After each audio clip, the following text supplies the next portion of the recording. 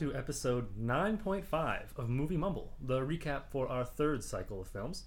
In these recaps, we meet to give things another breath of air and examine these movies with fresh minds and the benefit of hindsight. We'll go over anything we didn't get to in our original discussions, or bring up new things we've only thought about with the passage of time.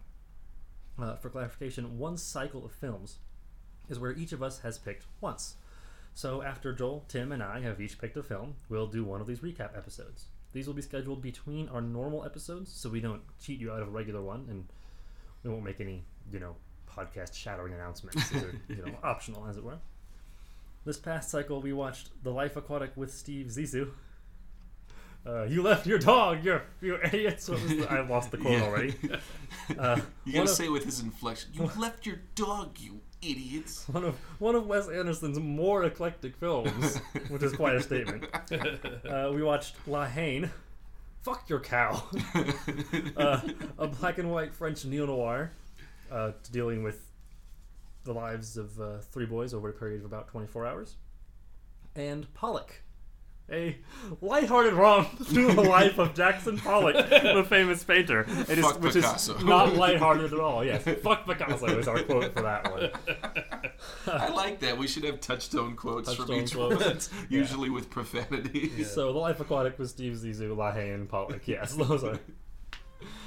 It's too bad we couldn't find a fuck something quote for Life Aquatic. There is one. I will scour my mind looking for it. So anyway, what have you guys been thinking about these things? Anything that's come to mind lately? Tim has notes for once. Yeah, well, most of them are for Pollock, so if we want to go in order, we can wait.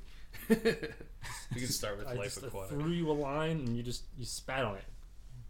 At least it's rope, just wash it off. Sticks. What? I was saying I threw him a line. No, I got the spat on the rope because the line is made of rope. No, I got it. But usually when you're throwing a line, it's like in the ocean. So you just so adding to the drink here. Yeah, so he's just spitting on it. Okay. I'm licking the worm, but not biting. Oh, good lord.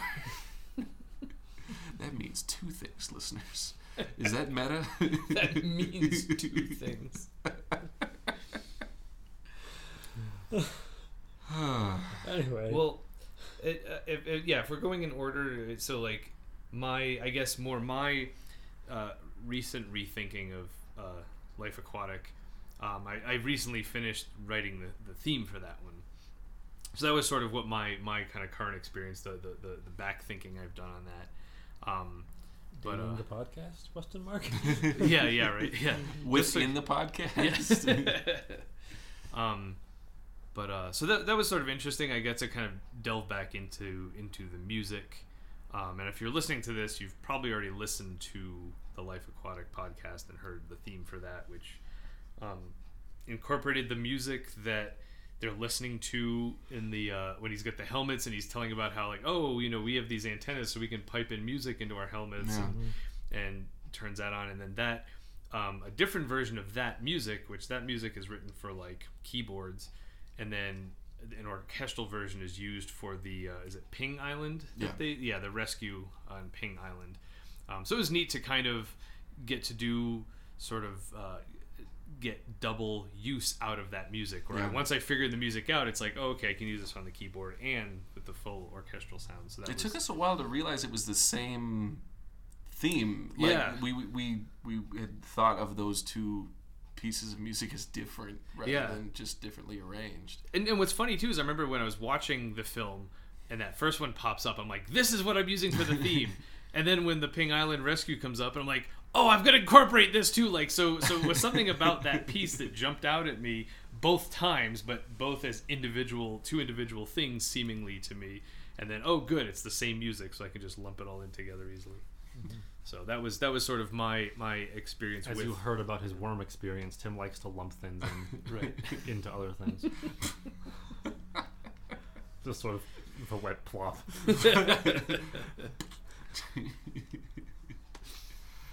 Scott, you said you had some Life Aquatic thoughts.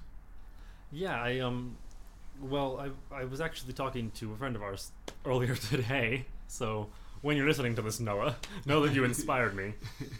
About that you were never really told about what was real and what wasn't. Not in terms of like unreliable narrator what happened or didn't happen, but real or what wasn't in terms of his show. Because there was obviously stuff that he sort of arranged, or maybe not quite staged, but his knowledge was so woefully blatant lies sometimes. But then sometimes really true and accurate and good stuff. And so we never even addressed the question of how much of his show is real and how much of it is not. Right. Which didn't even occur to me when we were watching the movie, that question went unanswered. I just slipped away and I kind of didn't notice. Because there was so much more important stuff going on. Gotcha. Yeah. It's really interesting to think about that in terms of when the crew is watching one of his old documentaries, and Klaus says that that's how it used to be like. And it's Steve, they're iceberg diving. What are those called? That it's another Seinfeld reference where he goes, the Polar Bear Club, where they go ice diving. Mm-hmm. So they're doing that in the middle of this ice flow, and suddenly they stop from having fun, and Steve goes, "What was that? Is that a distress bark?" It's so perfectly framed, and seems like it would have been staged. We've seen a bunch of different stuff like that, but Klaus seems to have this nostalgia for it, that was actually genuine, that captured that moment in a certain sense. So I don't know if that's two layers of nostalgia, just this is back when we made good movies and we were prosperous, and when we set stuff up, it was actually interesting and those kinds of things. Yeah, I feel like I can never tell when Bill Murray was being Steve Zissou and when he was just being Bill Murray. Right. Those little quirks. It's is that just him, or is that sort of a specific direction of use this inflection to imply this, Right. Or is it just, what's the quirkiest way to deliver this line? It's interesting that for such a pretentious director... You're just so unapologetic about it. No, we all know he's pretentious. That's... Well, no, okay. Movies about movie making can be seen as, and have been, masturbatory and self-serving. What does that make a podcast about movies about movie making? This is radio about movies. It's fine. It's a completely different thing. But what I'm saying, movies coming about from three movies, guys with a face for radio, right, and a voice for silent film. Yes, and continuity for dreams. I don't know about you, man, but I like my dreams. Keep them out of this. No, but for such a pretentious director to do a movie about the movie making process, that part of it doesn't feel as off-putting as sometimes films about films feel. It's kind of, it's also, it's making of a fictional documentary series. It's obviously referencing Jacques Cousteau, but it doesn't get into the weeds of this is all Hollywood knows about, so this is what Hollywood is continuing to perpetuate, and then that's what wins the awards and those kinds of things. That was the thought I was just having, is that for somebody as pretentious as Wes Anderson, as a writer and a maker of films that are written a certain way, to deal with the issue of film in a way that did not come off as pretentious was I don't know why, but the first thing I thought of when I thought about parody about the types of films that win awards, my first thought was man getting hit by football from The Simpsons. Okay. Which is the whole film is Mole Man standing on a sidewalk, and then a football comes out of the sky and hits him in the junk. I want to see that film. That's the whole film.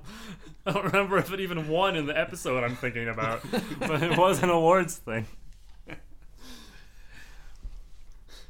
Instead, we got Life Aquatic. Yeah. I don't know, I feel like if Tarantino made a movie about making movies, right? It would be gory as all hell, right? But the Coen brothers making Hail Caesar, I never saw it. It looked gorgeous, and I would have really liked to Let's talk about this movie we've never seen. But which we do all the time. But yeah. Okay. No, I just it had a certain air about it. This is the golden age of Hollywood. This is the cool things about that. Trumbo had that certain. That's what the same kind of gravitas is we know the film industry really well, so we're making this film to speak to that, and becomes this like separate genre of film. A film for filmmakers. Yeah. Well, The Life Aquatic wasn't that. No, yeah, No, it was certainly wasn't quirky. a film for filmmakers. It was interesting that, you know, a lot of Wes Anderson films have some amount of something that's not, I'll say not real, but what I mean is like the shots in Grand Budapest where it's a miniature. Yep. Or a model. Clearly a miniature. Or what have you. Yeah, it's very, very obvious. In Life Aquatic, it was all real except for the underwater stuff, which was all fake. Right. There was a very distinct, you know, instead of just, the broader shot of the hotel or the mountain or what have you is going to be a model and it looks pretty and it sets the tone, and this was very, very clear distinction between two worlds, which had this sort of this narrative purpose that certainly surprised me. I don't know, maybe surprise is a little too strong, but it wasn't what I was expecting from a Wes Anderson film. The way now that I'm thinking about that, this separation of that, it's almost because they were all claymation. I mean, we see the albino dolphins are real. We see there's a killer whale that's actually real. There's all kinds of dogs and birds and those kinds of things. Left your dog, idiot. But the sea turtles are stop motion. The crayon ponyfish is a claymation, and also the jaguar shark. I'm almost wondering Jaguars. That's our favorite quote of late is Bill Hader's forgotten impression of, I don't even know who it is.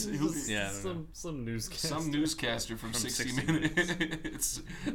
It's from a sketch that never even aired on SNL. It's a story he tells Seth Meyers on his talk show. Google it. Google it. Stop the podcast now. Go and see that. That's funny. You'll get it. Now you'll laugh. Hold on. Now we stop. Now they're watching. Now they've come back. Welcome back. Okay, welcome back. Jaguars. Okay, so no, but what I was thinking is that the separation of those two worlds is almost the lens through which we view nature from National Geographic or documentary series, is that there's this distance. You don't see these animals as dangerous or like a threat, and neither does Steve until it eats Esteban. We don't see them for what they are. They're this thing on a screen that's in some other part of the world. Right. That's really cool, and isn't nature wild? And then it's just as distant as the claymation is to reality. So it's this lens through which we're viewing underwater life, which is cool and it's also easy to pretentious. forget even when you do see animals just in a zoo or in a sanctuary because they're behind a fence of some kind. Right. And there's a sort of, I'm like standing feet from something that could just destroy me, even accidentally in some cases. You know, not just predators, but just that elephant didn't see where I was standing. Funk, there you go. There goes squishy human. It's all very real and very present. There's a lack of presence of some kind in a lot of documentaries. Partly just because, they're on our TV, filmed millions of miles away, and we're in a couch in a house, but for Steve, it gets brought home violently and tragically at the very beginning of the film. It's interesting. Now I'm thinking about aquariums and how just in the way that Wes would set up a set, all aquariums are designed aesthetically, right? Like this is the thing that the fish would like. This is to make it have, it's like a fish tank. You give them a little castle. You give them all these little quirky little things to make it look cool. Fish couldn't give a fuck less about that. No. It's every experience of underwater life that we get on dry land is framed and meticulously constructed, arranged, which is very interesting and kind of exactly what Wes Anderson does with real people. With Zissou too. Zissou, even the parts of his show that might have been constructed, right? That's what makes them different then from right. what we see in the aquarium. Oh, it's got layers like an onion. Parfait. Everybody loves parfaits. If you haven't seen Shrek, what's wrong with you? Or layers of fear, or layers of sanity, pretension, layers of pretension, layers of pretension. It's being pretentious about being pretentious.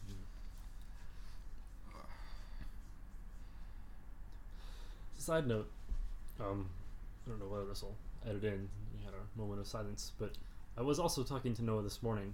I greeted him at work. He looked very confused when he saw me, and then he said, it sort of came to realization. I was, hi, good morning. I was sure this was the first time I'd seen you today, but I was also certain we'd been having a conversation today. And I realized it's because as I was getting up this morning, I was listening to your podcast. And that was the weirdest moment. It was like, We have one I was fan. talking to him this morning when I was asleep, Ah. So that's why I took that moment of silence there to begin that, in case you want to cut that out, Joel. I don't know. No. I don't it's know. meta. That's gold. I like it. Sure. It's just so. It was a beautiful, beautiful moment. It's interesting how thoroughly we explored the Life Aquatic our first time around. Mm-hmm. I keep thinking up topics from that conversation and then going, oh wait, we talked about them already. Gotcha. I actually, since watching it with you guys, I actually put it on again and then listened to the commentary. And it's Wes and his writing partner in the New York diner coffee place where they wrote it. So My Dinner with Andre? Ish, yeah. It's... Oh, no, just Wait. where they wrote Steve Zissou, you mean, Life Aquatic. Yeah. Oh, okay. Yeah. Oh, I'm sorry. I thought you meant a particular spot. No, like it's... And it's them Would have talking been through the film sort of fitting. with the clinking of glasses and people ordering, and then this really loud couple talking about, like, this person whose husband is beating her and she keeps coming back, like, in the background, like, oppressively. It's really, really weird and really, like, twisted. So, hope she's okay. Hope she got... I mean, well, yeah. Yeah, but... Pick a public spot where the conversation It comes was just through clearly. like another layer of pretension. Of course, this is where he wrote it. Of course, this is how he would want to watch it again and record and talk about it. Anyway, Seeing behind the scenes of the behind the scenes. right. I do really like Wes Anderson. I want to get that across. As much as I've maligned his pretension in this episode, it's part of why I love him. Anyway, I had talked about how they had the cross section of the ship and how they had done the shots that way. Yeah. And I was thinking that it was a reference to old Hollywood in the way that they constructed a set from The Ladies' Man, which is a Jerry Lewis film. What he was actually talking about and what he was referencing with that set from what he had said in the commentary was the cross sections of ships that you would get in a National Geographic. So they showed, or like those eyewitness books where it's like, here's the ship, here's the galley, here's how it would be presented. So I thought that was interesting. I was also You also just brought me a wonderful image of a young Wes Anderson and or a young Steve Zissou with their National Geographic magazine, turning it sideways and the pages unfold. Yeah. And they look at the cover and it says Nat Geo. Oh. That's good. When you Great started mental that, image. when you started that, I was thinking like, oh, like Little Kid in Wonder, and then you turned it. It was great. That's great. I mean, lots of. I guess that works both ways, really, because it's just a matter of perspective. Yeah. At first, they'll look at it and go, Little Kid in Wonder. And then as they get older, they'll look at it and go, It's Nat Geo, and it's yeah. Look at that. Look at the bow on that thing. And we know they have a history of putting bare-breasted women from around the world. Gosh, that whole... Oh man. Wheel of boobs. What? What was the... I don't know.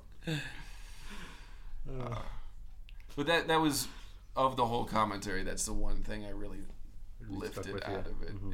It was really distracting listening to the clinking of glasses and stuff. And the other people's personal lives, apparently. It was very strange. Like, edit that. Why aren't you, like, as somebody meticulous as Wes is, it's like, can I listen to that back? I don't know. Anyway, we can put Zissou to bed if we can move on to something that people have notes about.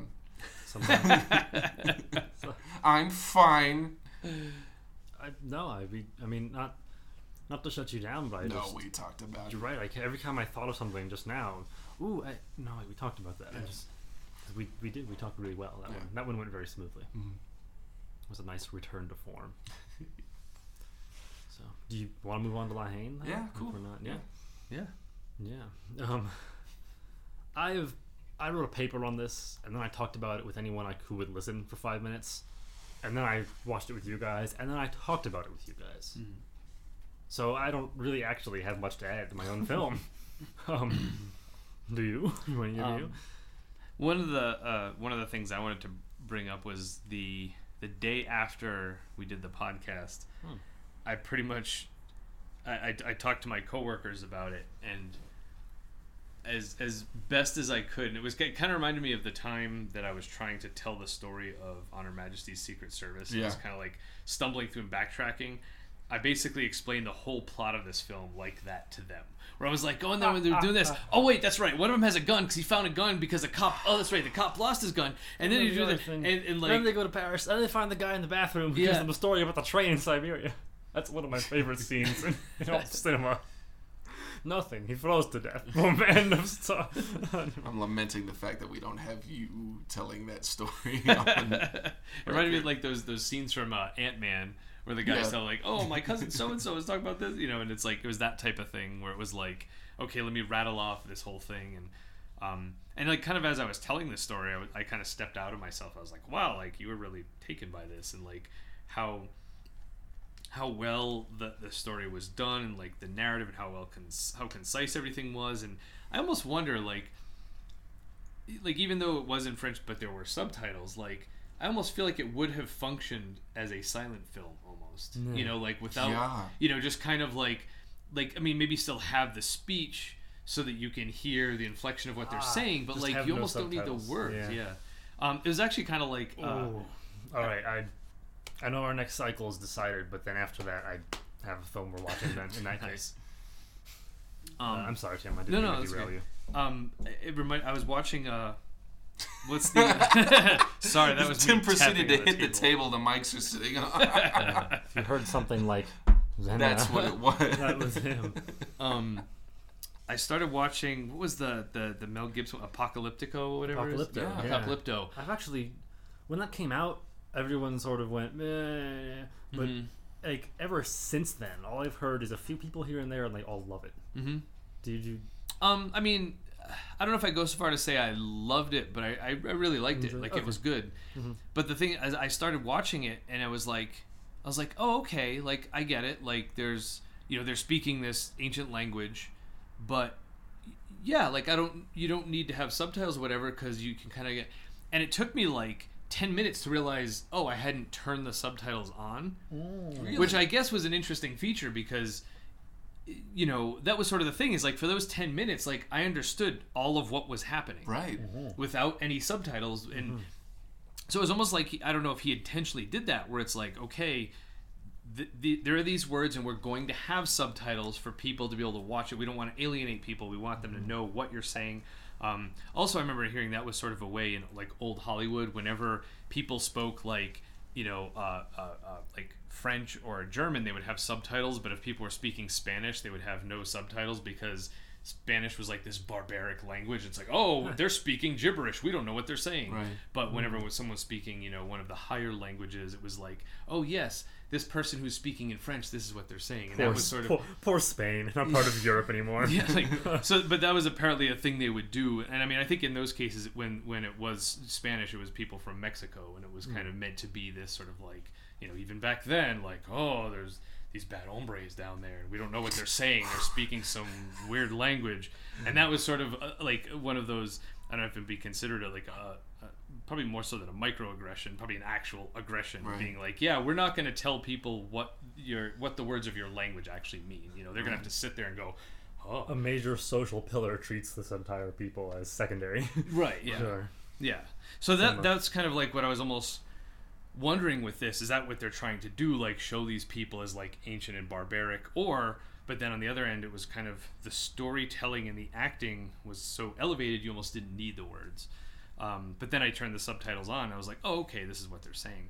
But I almost wished I hadn't and had just followed along with what the action was, because I mean, a lot of it was very clear as far as like what was happening, what they were doing, and there were details that you picked up once you had the words. But anyway, So I wonder if this would have that sort of quality where it's like, okay, you're kind of following these guys along, and okay, this is just banter. Okay, now he has a gun. Oh, so there are probably details you would miss, like the fact that that gun was a gun lost by a cop earlier, Right. At the riots and stuff You'd like miss that. that the guy in the hospital was his friend, and Right. Yeah. and their family tries to take revenge. Yeah.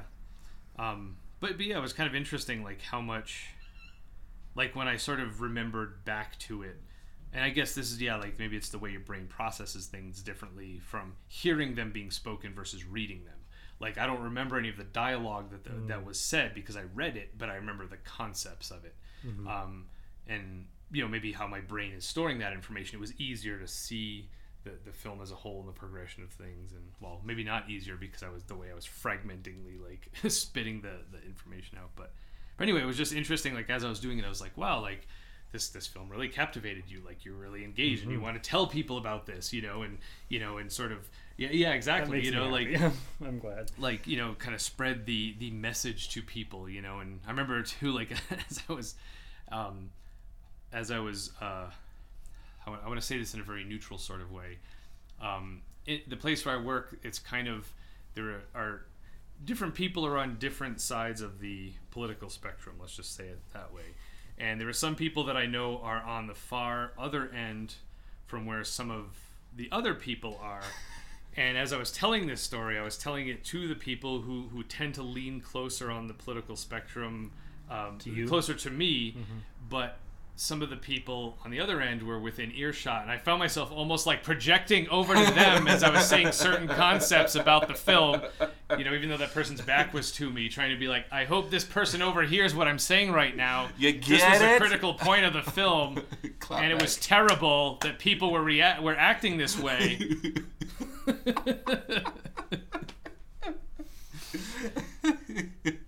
But so yeah, Tim ain't no hollaback, bro. Oh wait, I guess he is. Oh man, I'm really delighted that gripped you the way it did, though, Tim. Yeah, because it really, really gripped me for weeks afterwards, and it just viscerally, deep down. And I'm so glad for you too, because it's not something you can easily put into words or pin down. Yeah. Just the sort of shift you feel in a film like that, of any kind of film that grips you in that way, Yeah. So I think one of the things too, and I think this is, I don't know if we've talked about this in Movie Mumble, but I've talked about certain things with this with other people. Like when there's a film or something that has this important message, and I feel like a lot of times you always feel like, well, the people who are going to see this film, who are going to seek it out, are probably the ones who already, it's a preaching to the choir kind of thing. Like, I already understand what that message is. I already feel that way. And any of the people who probably should see something like this and should have a sense of like, oh, wow, I never thought of it that way. Like, they're not going to seek this film out. They're not going to bother to watch it.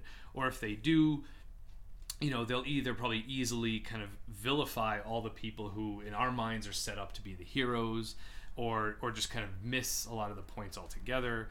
But one of the things I almost wonder with this film is if because I feel like a lot of the characters, it's kind of, you're not exactly sure who exactly the hero is, or who, and who the villain, it shifts so dramatically. like with like Vin's especially, where it's like, you kind of, if you had to make a snap judgment about a person, you'd almost assume like he's the one, oh God, he's just gonna murder a bunch of people because he's the one with the gun, and he's the one who's angry, and and that's not the path that this takes, and you go much like the friends, their day and their friendship. It goes back and forth, lots of conversations, lots of events, lots of whatevers, in which sometimes they're friends and sometimes they're arguing, and it goes back and forth, just round and around in this circle all day throughout the whole film.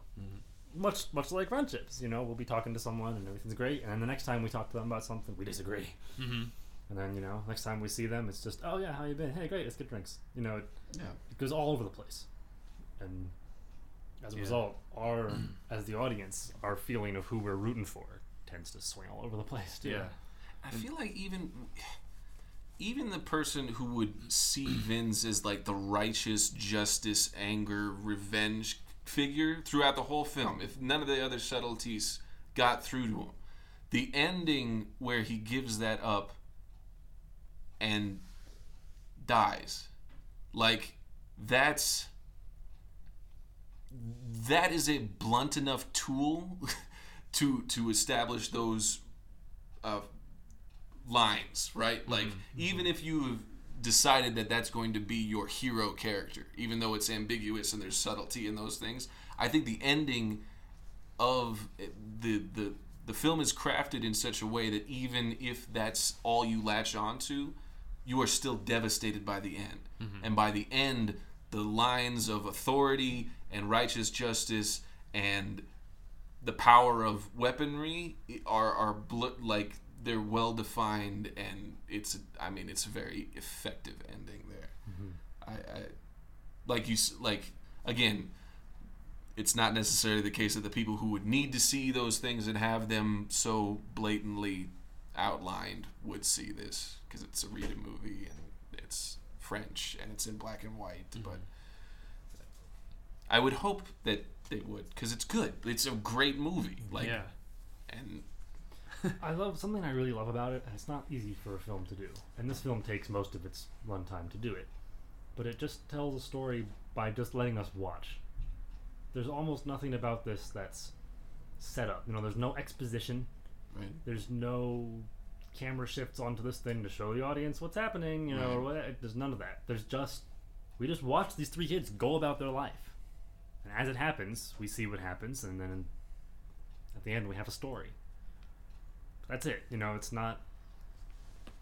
There's no explanation. There's no traditional. Here, let me tell you a story. There's just, hey, watch these kids for a while, live with them, and then it happens to be a story. But it doesn't. It doesn't. It's almost not constructed at all. And I mean, the whole thing is constructed, of course, but it doesn't feel like it. Right. And that's very hard to hold attention for, and to keep cohesive communication throughout. But it does it so well here. We're just watching these guys go about their lives.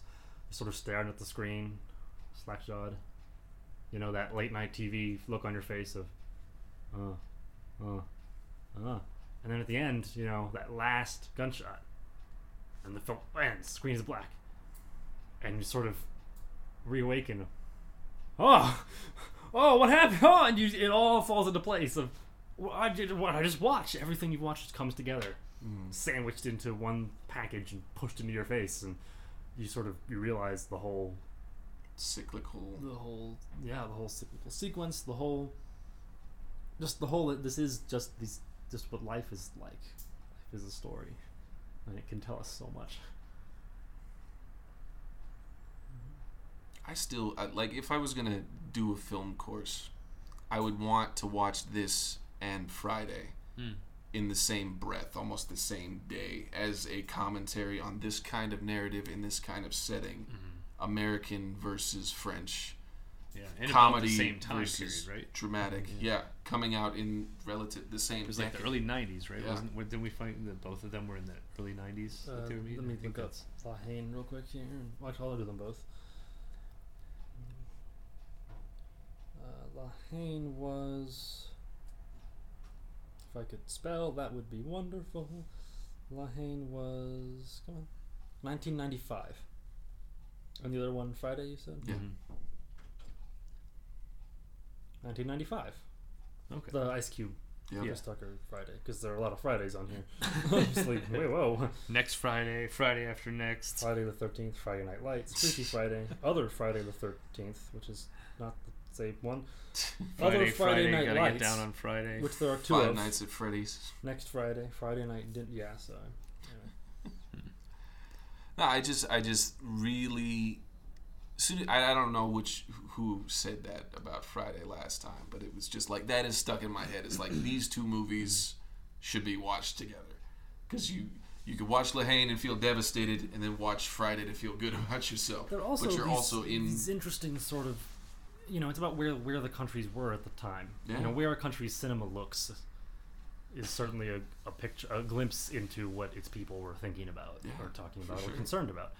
And not always, not every film, obviously. Right. People aren't going to go watch The Life Aquatic with Steve Zissou and presume that Americans of the time were endlessly concerned with the integrity of their documentary filmmaking. Oh, the They Jaguar should shop. have been. Right, or the Jaguars, right? But Jaguars. But some films can do that, and so we have this '90s, Friday, this comedic sort of lighthearted things were good. The economy was good. The social issues of the '80s had been, I guess, swept aside. I'll say, the HIV epidemic and all the gay issues and whatnot. It was sort of closed up by the office space, corporate, economy doing well '90s, right? And in France, there was a lot of social.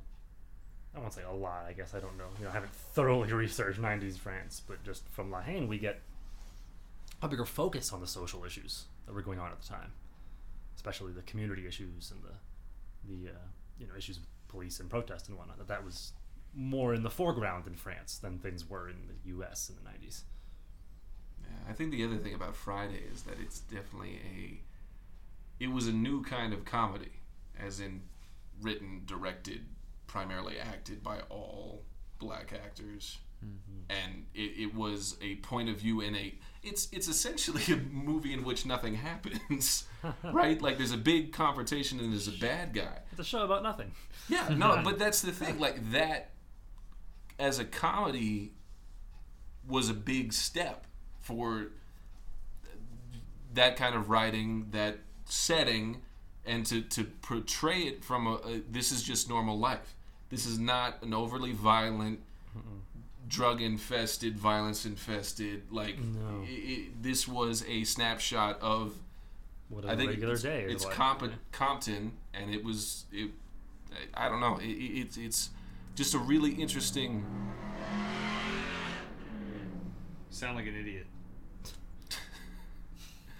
Just a really interesting point of view for that film, for that time. And I think it has just as much social commentary as a new step in that genre as La Haine is for that social commentary at that time.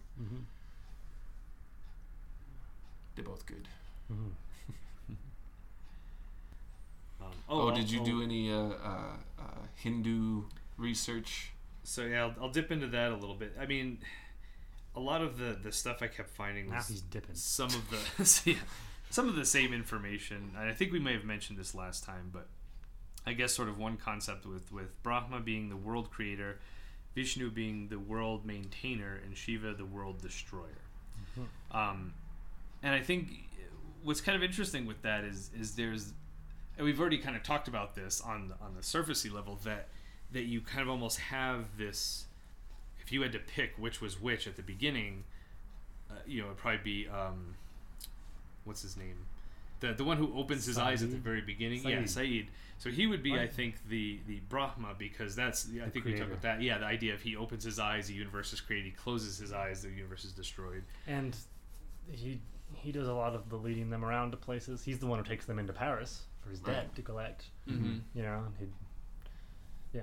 certainly. And then with Vince, I feel like through the whole film, you think he is the destroyer, because he's the one with the gun. He's the one who's going to pushing for change, pushing for drama, pushing Yeah. for action, pushing for kill.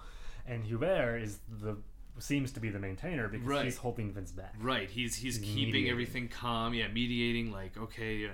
But then there are also sometimes where I think we've said Saeed seems to be the mediator between those two, Right. when those two are kind of at odds. So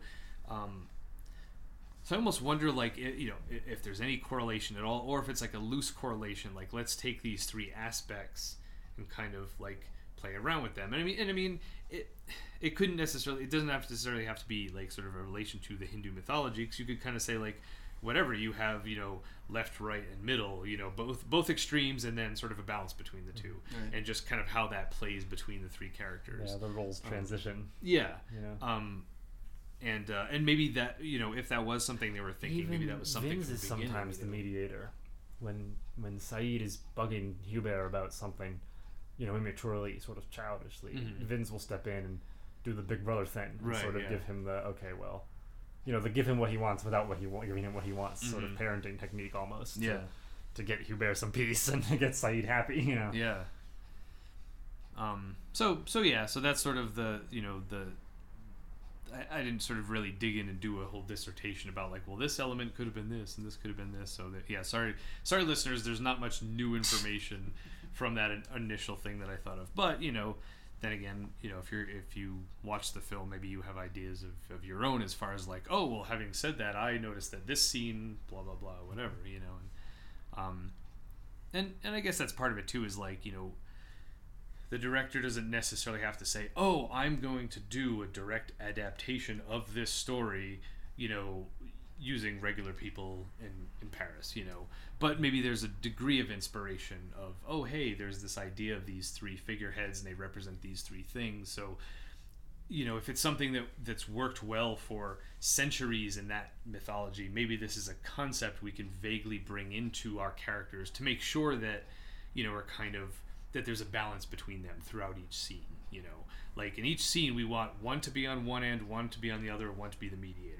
Maybe that was just sort of the overall, as a device, just to make sure that, oh, are we spending too much time on this one character and not enough on these other two, or too much on these two and not enough on this one.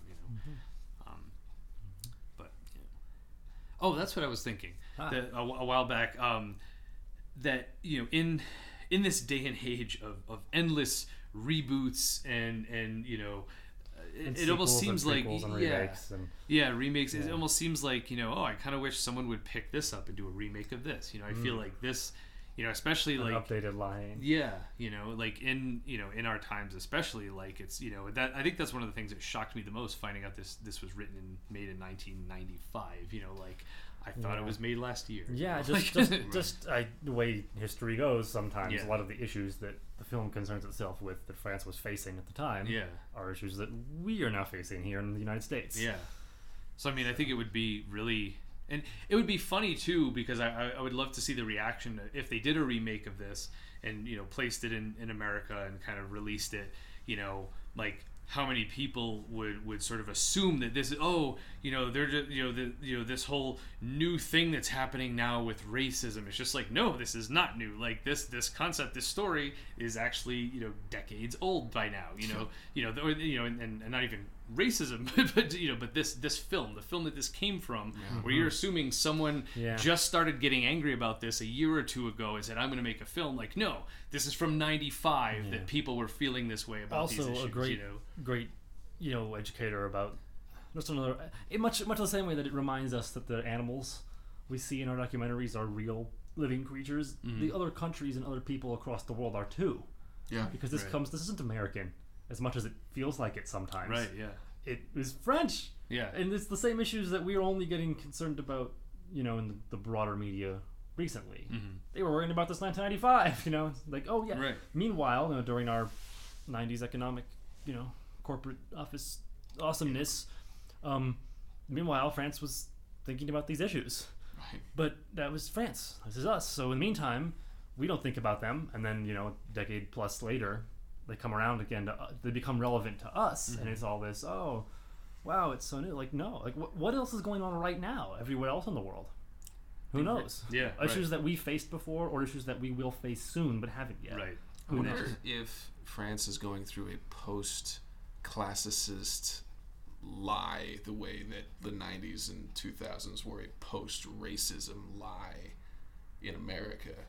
It'd be interesting to see where it is now in terms of these issues. Right. Because if we're saying that in 95 there, the idea between classes is the same as now with race, it'll be interesting to see where they've progressed to, if at all, and what we can look forward to, but Americanized or those kinds of things.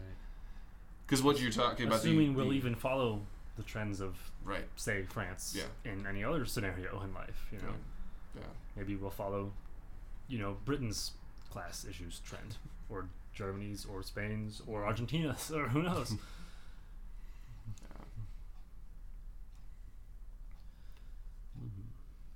Doomed to repeat history. Should we move on to Pollock? Yeah. Pollock it up.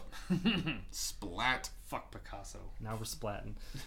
At least it's Joel this time. Yeah. So after watching Pollock and leading up to Pollock, I had started watching a documentary about Francis Bacon, who's a grotesque. No, France is a country. We just talked about this. Kind of I'm grotesque. sorry, and I'm also surrealist. very not sorry. Yeah, Okay, please, I'm sorry. no, just Mr. Bacon. not quite surrealist. It's very grotesque. It's very visceral, and it was another one of those examples that reminded me of the art has to come from a tortured place.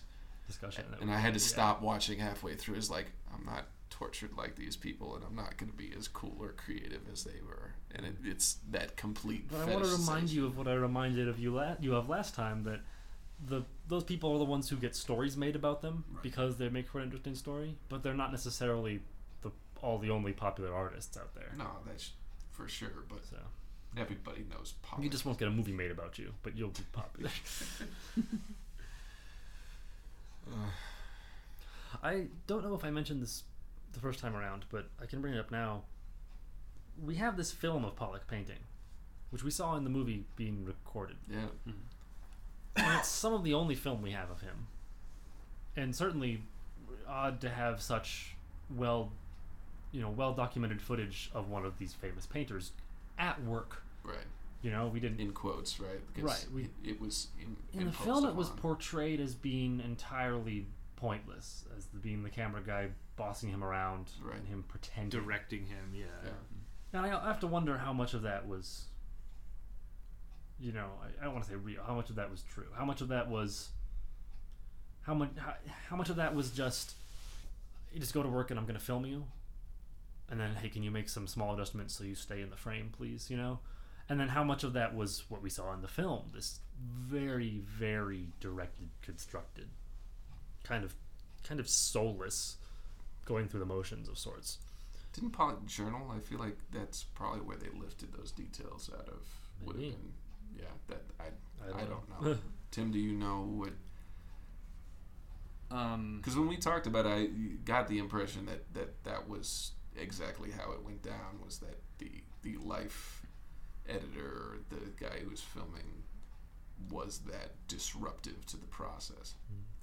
Yeah, and I mean, I feel like that was, maybe I'm misremembering this, but I thought that whole concept was also brought up in the, my kid could paint that, and I don't know if that was sort of something that they knew about from other sources or from the Pollock documentary, like if they had watched that as part of research of making that film, Right.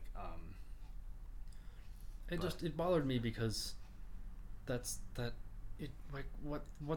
the hell, this guy, and from Life, which holds a long reputation as a very credible magazine. And even in the interview they do with him, the reporter and the photographer is shown as very professional, much more intelligent questioning than a lot of the other interviews we see in that film. But then the video guy just ruined everything. It was like saying, oh, I want to shoot a day in your life, but I'm going to tell you everything to do. It's like, then that's not a day in your life anymore. That's just a thing this filmmaker made, And that really annoyed me, in a way that it should. Certainly, it was definitely just, what the hell, man? Like, there's no point. What an ass. But that's why I was thinking about that. Yeah. Going on, how much of that was, and even so, how much of that was him not caring about whether what he shot was genuine, or just him just trying to get Pollock to stay in his damn camera, and then Pollock being infuriated with that and feeling compromised. Like how much integrity was there in the filmmaking? And we don't. Either way, we won't really know, because even if we were to say read Pollock's journals, if I'm saying, oh hey, I need you to paint, and then you just suddenly walk into another room, that's, wait, dude, what the hell? I need to pick the camera up, and you need to come over here, like, please stay here for God's sakes. But if it's no, don't do that, put more paint over here, those are two very different things. Right. One is, can you please let me get you on this camera, and one is, I'm telling you what to do and it's not your work anymore. And in the film, it was very much the second one. I was just wondering, how much of that was Pollock feeling constrained by the changes he had to make to be recorded, or how much of that was just this ass with a camera completely compromising what he was doing. I mean, one of the things I know from the actual documentary, like that is the footage of Pollock, like that part where he talks about wants to film him painting on a mirror from underneath. Yeah. So the fact that the camera, I mean, the glass had to be high enough, like that was actually a thing that I remember watching that scene. So to have the camera guy underneath this glass, and then Pollock has to be on like a ladder or whatever to be up and on top. So that's certainly that's not completely him. unnatural. Of course. And that the question is, how much of it was that sort of that type of compromise, either innocent or not, and then how much of it was just not necessarily conducive to the process.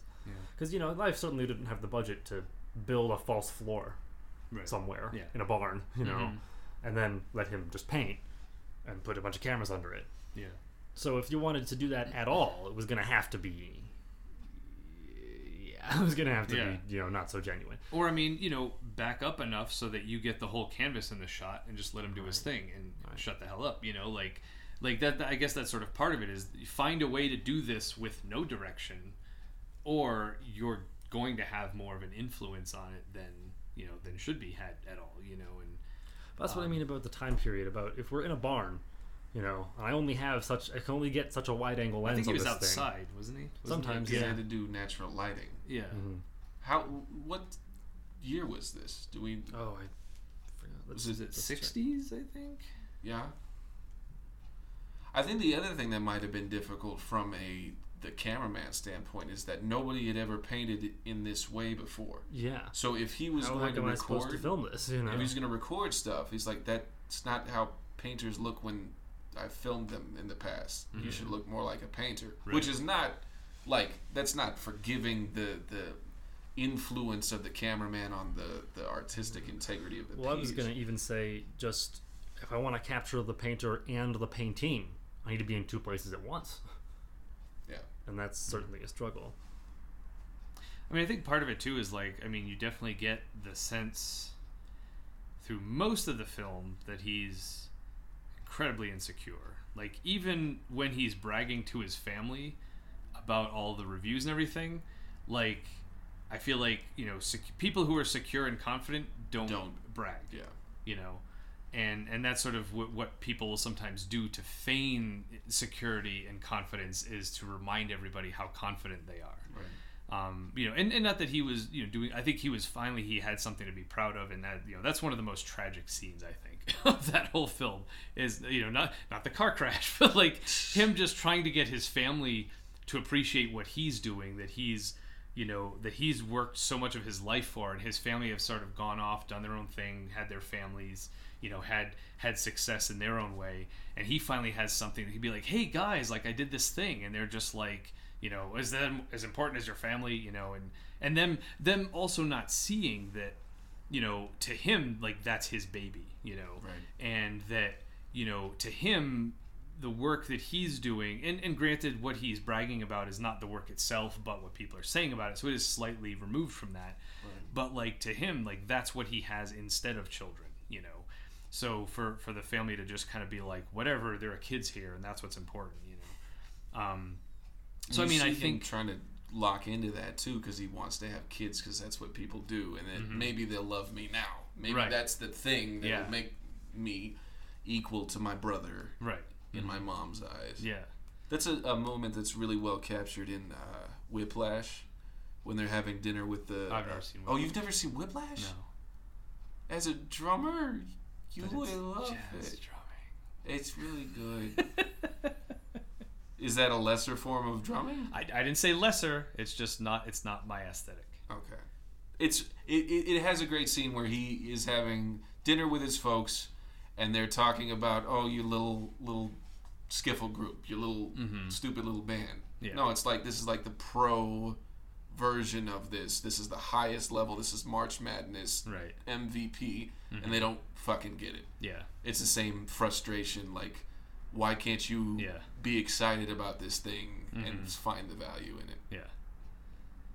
As a frustrated artist like me, you would like Whiplash. That's no, and I'm not opposed to seeing it. No. I've just never actively sought it out. However, when I saw the preview for the movie Adventure of Power which was about an air drumming competition, and Tom Sawyer was one of the songs they had to air drum to. I saw that film as soon as I could. I think you watched the trailer to that, right? Yep. Yeah. But sorry, I derailed us. That's I don't know. So yeah, so I think like so getting back to the insecurity part of it, I think that maybe it may have been exaggerated in the film to maybe show us what he was feeling. Like maybe there were only very few directions, maybe even no directions, but the fact that he was watching, maybe him having like his insecurity kind of making it paralyzing, or knowing that like, should I do this? The question is, so we've got the camera set up and it's looking at a canvas and he's walking around and he's painting on it. But the camera can't see the whole canvas. Is that because it can't? It's just how this works with the cameras we have at the time and the way the things and the lighting and everything? Or is it because the video guy chose to, for some reason, not put the entire canvas in? So then, when Pollock spends half his time on the part of the canvas that's not in frame, and the video guy yells at him, is that because that's just, there's no choice but to only film a chunk of the canvas and can you work with me here? Or is it because video guy's an ass?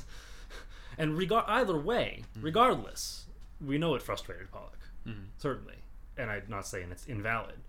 I'm just saying I wondered what we got no inkling of the other side of that. Yeah. The whole cameraman person in the film existed just to be an antagonistic presence, which is interesting because so many of the other people who come in are explored so much more deeply. From Guggenheim and that one critic guy, they're given time to explain their reasoning, time to talk to Pollock or to his wife, and times when they're with him and times when they're against him, and like other people only show up briefly, reporters from Life. There's the one scene, but the camera guy was around for a good number of scenes, and he never got that kind of exploration or explanation that people like Guggenheim and that one critic did. He was just there to be a problem, and that sort of struck me as out of step with the rest of... Out of step's too harsh a phrase. It's like this is the movie part of the movie. This is something that you would take actual stuff, and this is something that we can infuse some drama into. I don't know if they did. For all I know, yeah. Well, and how many instances were there of him filming it? Like, had this built up gradually throughout a week or a month or just that day? Yeah, we don't even know how long that was in the film. Yeah. Doesn't give us a calendar to watch. And that's the thing is, I think it was like we said, it's a dramatic summary. So it's saying, okay, here's this thing stretched out. We're going to show you the climax of it. We're going to show you the point of this is he is being directed to whatever degree it is. He's insecure. It's frustrating him. It's pushing him to the point of tipping over the Thanksgiving table, and that he can't. He lets out what he feels onto the canvas. He doesn't direct it. It just comes out. Yeah. Right. So when he has to be limited or changed in any way, shape, or form, in any amount, for any reason, doesn't go well. Well, and that's part of it. I remember, I don't know if I read it somewhere or if it was in the other documentary, but sort of and I forget exactly how it was put, but basically kind of saying that the way he painted it was about the process. It wasn't like, okay, if you're going to paint this landscape and you have this picture that you're reproducing on a canvas, yes, to some degree it matters what things come first in the layer, but it's like, well, today I'm going to work on the barn, well, today I'm going to work on the haystack, like those pieces kind of are all these separate things that can come together, again, not in any which way, but there are some, so say for example, if someone was going to direct someone painting a still life, like, work on the barn a little bit. Okay, well, I'm going to paint the barn the way I want to. Now paint the haystack. Okay, we're going to move the camera. Whereas him doing that is, the way he goes about doing it is part of the process. Otherwise it's anyone else. The finished result is almost just incidental. Right. It's not about what comes later. So it's about like if you're directing some other painter and they would be like, no, use some red over there. Like the way other painters pick their colors and the whatever shapes they're using. Like for him, it's the motions and where he's moving that is a part of it. You can't say, no, spend a little more time on this area. Like, well, no, that area is done. Right. Like, I've already done what belongs there. Now it's time to spread that idea here. It's not compartmentalizable. Right. That though you can't break it into parts because there's no object, there's Yeah. no subject, there's Yeah. the motion of. That's interesting. Yeah, it's almost kind of like, I mean, like, think about, and I think that was one of my notes, was kind of comparing it to jazz, to improvisation. You know, if you're recording someone improvising, but you're saying, oh wait, no, let's go back 4 measures, redo what you did in that that cool bar, thing, do that and again. okay, now we're gonna skip ahead Yeah. to the bar 7, play the little lick you did there again. Well, now then you're not improvising anymore. You're not in this flow. You know, you can tell a skateboarder, go back and do that trick again, because that was really cool and I want a better shot of it. Yeah, do it again, can but go- start from when you're in the air. He can go do the trick. But you can't. Yeah, but you can't tell him. You know. Yeah, you can't tell him to start from the air. Right. Yeah. It's the difference. So between- yeah, there's this whole flow. There's this whole like organic out spinning of what's happening. That if you just kind of say, yeah, rewind, no, go here, no, skip to this, Right. no, do that, you know. But that's the thing. Like thinking about it that way, of the process of painting is almost performance. Makes me mourn the loss of getting to see it. Right? To be able to capture it with adequate film would have been spectacular. If you could have framed it the right way, if you could have backed up and let it happen, that becomes where the art happens. And that's like, that makes me wish we had more of that. Like, not in a manipulative way, but just if they had the tech and the patience and the scale to be able to capture it in full, that would, you'd watch that for hours. That like I said, that would be where the art would happen. Well, and I think that's the thing too. Like, there, like, plenty of artists, I think, are, I don't want to say cashing in because they're not making money, but you know, like when you go to YouTube and stuff, like space painting, for example, or these people who will, you know, paint this entire canvas, and you're like, what the hell is that? And they turn it upside down, and it's like someone's face. You know, like part of the art is that process. And whereas if you were to just buy that painting, it's like probably the best part of the painting is telling someone the story of you watching them paint it and then them turning it around and it's actually this. But but the painting you want itself, it as a souvenir of your experience, Right, yeah. more than as a thing to put on your wall. Yeah, souvenir. That's a perfect word. Yeah. And and I get that with some of the other stuff like that, like when you see people doing street art, and it's fascinating to watch the process. And then you're kind of left with this thing. It's like, oh. So I almost wonder, it's like, is it almost better to not see the process because now you can appreciate the after product because you don't necessarily get to see how amazing and engaging the art, the creative part of it is, and then you're left with the afterthought. Like, all you have is that. So it's like, yeah, this is the... You know, that happened to me. Even I was in I don't remember who it was with, but I was in their house and there was stuff on their walls. I was looking at their pictures and whatnot. And they, you know, asked about one, asked about another, and we got to some other thing they had on their wall. He directed me over, and he said, "Oh yeah," and it was like a sketch of some kind that I've seen a billion times in a billion places. That is as common as the receipts you get at grocery stores. And I thought he'd probably stick it on his wall because he thought it looked nice, and which is great. You know, that's a perfectly valid reason. It's your wall, you live in it. It's going to enrich your life when you see it. Great. No, I'm not saying you shouldn't have. And then he explained it to me, and it was from a street sketcher somewhere. He'd been on vacation with his significant other, and the story was beautiful. You know, it was a wonderful, you know, combination of once in a lifetime experiences and fond memories. At the end of it, I was thought, that's like, wow, that's fantastic. I'm sure this must make him really happy to have on his wall here. But by God, I didn't give a shit. And even knowing the story was sort of like, that went from the thing that I barely noticed was on his wall at all, just long enough to go, oh yeah, to go, huh, oh yeah, the memory, and then move on again anyway. You know, that it had value for him because he experienced it, but not for me because I hadn't. I feel like that's the same way you experience like the 80s horror movies. Yes. Right? Like it's the same some of them. Right. Yeah. Except I guess all of them. That even the ones I really end up loving, I am never going to have that same personal connection to. as someone from the era. In the same way that if I were to show people from that era the things that I watched growing up, I mean, that to me, they are never going to have my personal connection. It goes both ways. I didn't mean that as a dig or anything. No, not at all. It's nice to see consistency in your character. That, having that personally experience something like that is, you could say it adds to it, but I'll just say it's a separate positive. A different currency. A different currency, metric. if you will, sure. Yeah. Mm-hmm.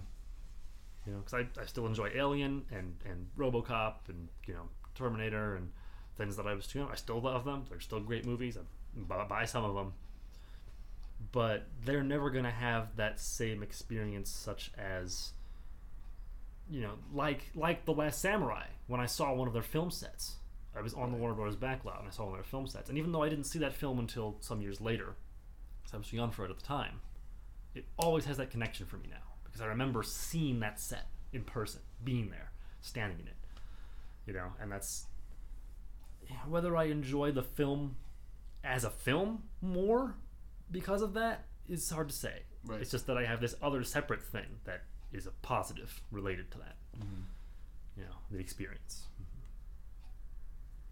Well, I feel like that's a similar thing too, like when we talk about our favorites, and the Matrix being my favorite film doesn't mean that I think it's the greatest movie ever created. Mm-hmm. It was the film that sort of spoke to me the most because of my experiences up until that point, and what I was sort of looking for, or the things that I was feeling that either resonated with that, or the ways that took it to the next step. But I don't, when we watch that together, I'm not going to expect you guys to quote unquote get it and see that I was right, that this is in fact the best movie. Right. It's making even that connection. Right, yeah.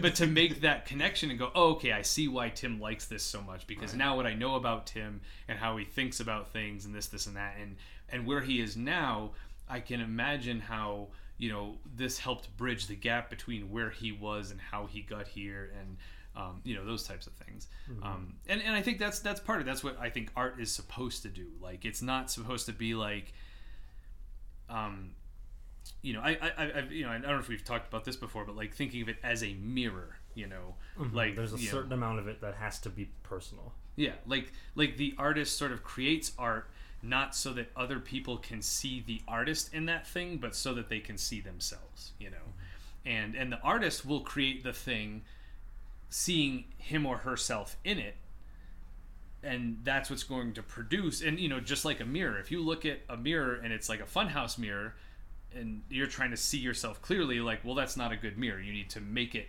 And once he knows he or she can see himself clearly or herself clearly, then the artist will know that other people will see themselves clearly, because it's a good mirror, it is a good piece of art. And that's sort of the thing where I feel like there's that distinction between, like, well, who are you creating this for you or for other people or for your audience, for this, and where people get lost in, well, what's going to make more money, what's going to reach more people, I want to put people in the seats, I want to do this, and I think,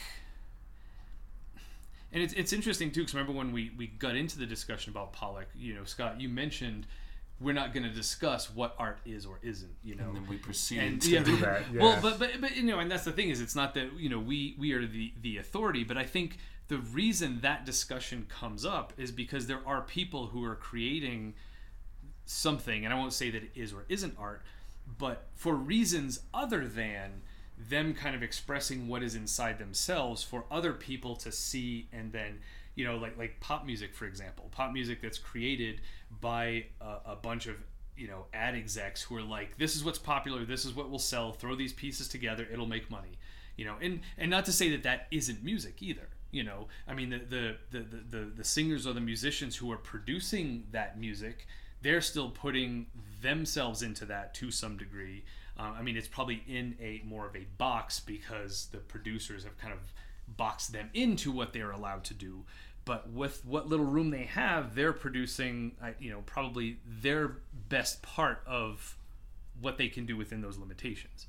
So I'm not even making a comment that stuff isn't art, but I feel like if it's just a bunch of people who are freely creating what they feel inside of them, there wouldn't have to be a discussion, well, is that art or isn't it art? Except by people who don't understand what art is. Like, when my dad used to say rap isn't music because they're just talking. It's like, that just because you don't understand this type of music doesn't make it not music, like, so that sort of thing where, it's a fallacy of miscategorization. Right, yeah. And just because all of the music that you've heard that came before this type of music was invented was different and had these different qualities and that made it up, it doesn't mean that something that has a different set of qualities is automatically excluded from that category. What's funny is it's the absolutism that makes that a problem, because like if he said something along the lines of, this isn't music, it's art and it's got sound art, but it isn't music, that becomes a problem of definition and of perspective. Of, oh well, okay, you recognize the work that's going into it, you recognize the purpose and the feel, but you think that music has a certain definition that doesn't fit into, and it's like, okay, that becomes okay, well, where does music end and sound art begin, etc. As opposed to just no. Right. that's too no. Yeah. Well, even that, no. I wonder sometimes what I'll see people make that distinction. Like, for example, within film scoring, there's film scoring and then there's sound design. And it's like, well, to me, sound design is more like, oh, okay, they're outside, we need bird sounds and cricket sounds. Right. But now sound design has become, we need some sort of synth drone to set the mood for this background. But it's not music because there's no melody. And I think a lot of times what it is more often than not is people, again, latching on to an idea of what they think that definition is, And that was one of the things I found ironic with the whole, this isn't music because they're just talking. And it's just like, well, like my dad was a drummer. That's what got me into drumming. And he loves when I was in percussion ensemble. So is music that's strictly unpitched percussion not music because there's no melody, there's no harmony, and it's just rhythm and timbre?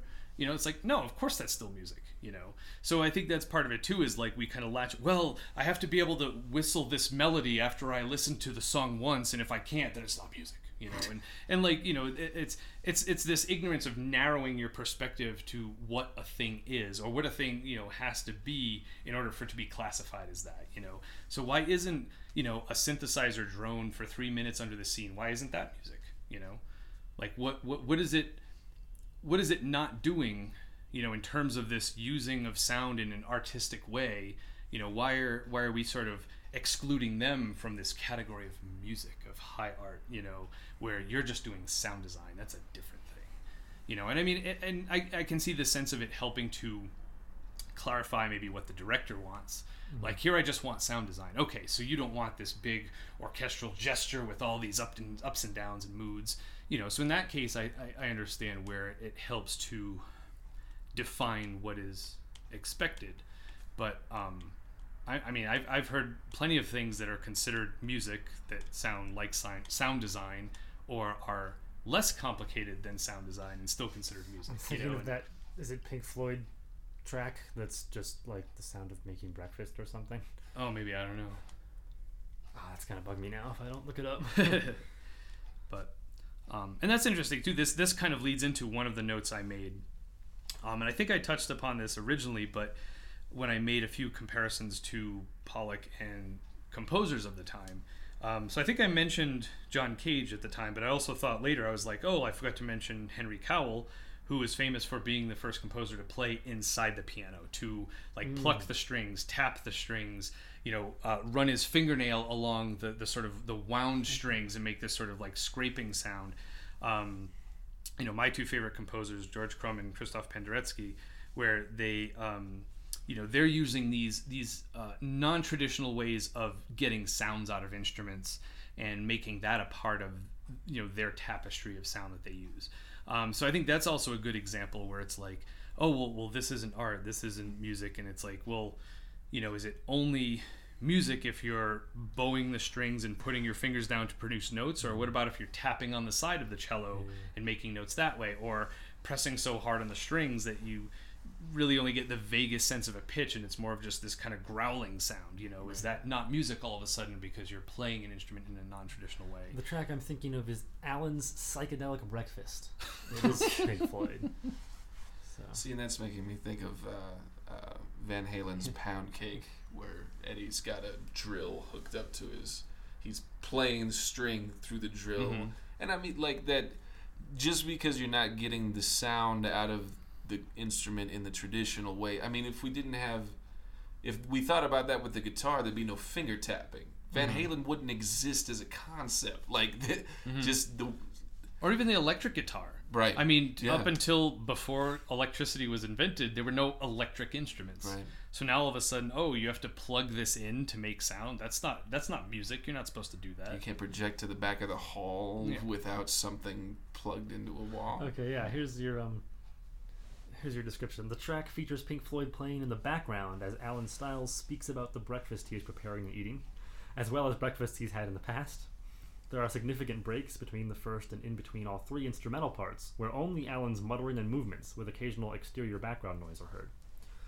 Skip on here. In addition to the talking, the sounds of Alan making breakfast, such as lighting the stove, cooking bacon, pouring milk and cereal, loudly gulping and drinking, and loudly and vigorously eating, are clearly audible in the background. Was this directed by Wes Anderson as he was doing a commentary on the writing of Life Aquatic? Maybe that's what inspired him to do that.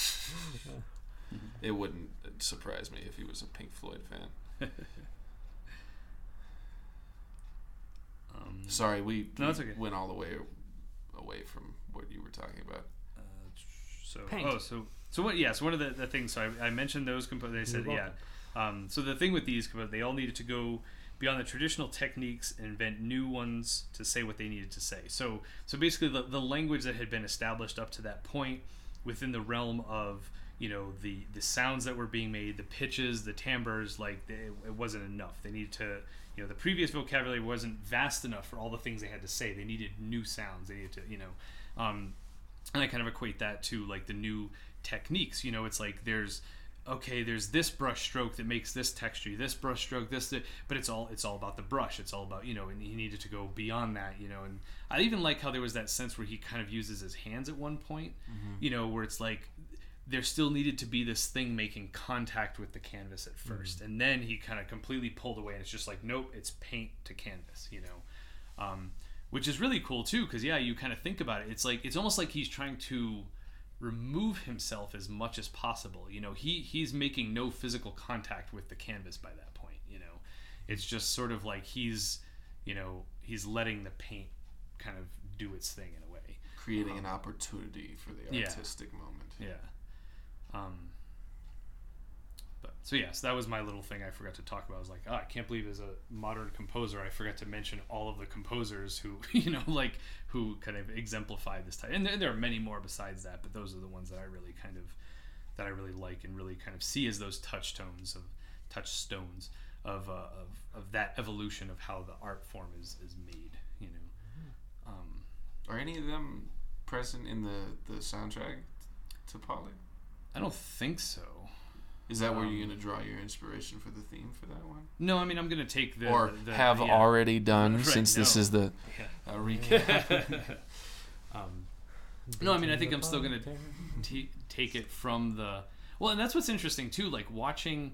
And this, I think this is interesting commentary about how art progresses. And what was it, like, one of my teachers had said, there's never an artist who is ahead of his time. It's just that everyone else is behind the times. Like, everyone else is behind where they should be in terms of what they're thinking and what they're understanding and what they're appreciating. So when some artist does something that's like, whoa, that blows my mind, it's just like, like get up here with, the artist is leading the way saying, if this is happening now, if I'm doing this should be here. This is, we shouldn't all be like 20 years from now, go, oh yeah, that guy who did that thing. It's like, yeah, like it was being done. Why aren't you there? Get there, So you've got this artist from like the 60s who's doing this thing, and all these other composers who are doing these drastic, really, groundbreaking things in like this, 60s and maybe even before. I like to use the 60s as kind of that, because I feel like that's when a lot of that stuff was happening. But some of it was probably in the 50s and in the 70s as well. But I feel like it's a good average for when a lot of that was kind of like breaking out. And I think that's around the time too, like when electronic music first started to pioneer, and a lot of that stuff was being done because the technology was there, I think. I'm bad with dates.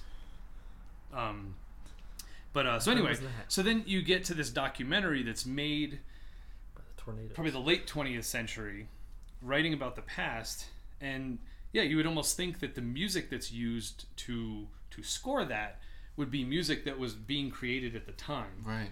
But instead, it's kind of this.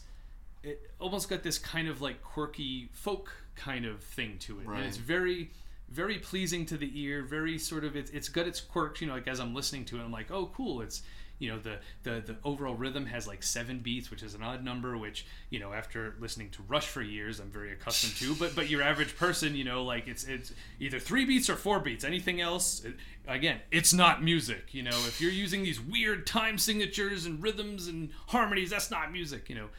So with the scoring, they kind of, and I love the music, but they kind of played it safe in a way. It's almost like why wasn't this scored with John Cage or Henry Cowell or George Crumb, and kind of especially like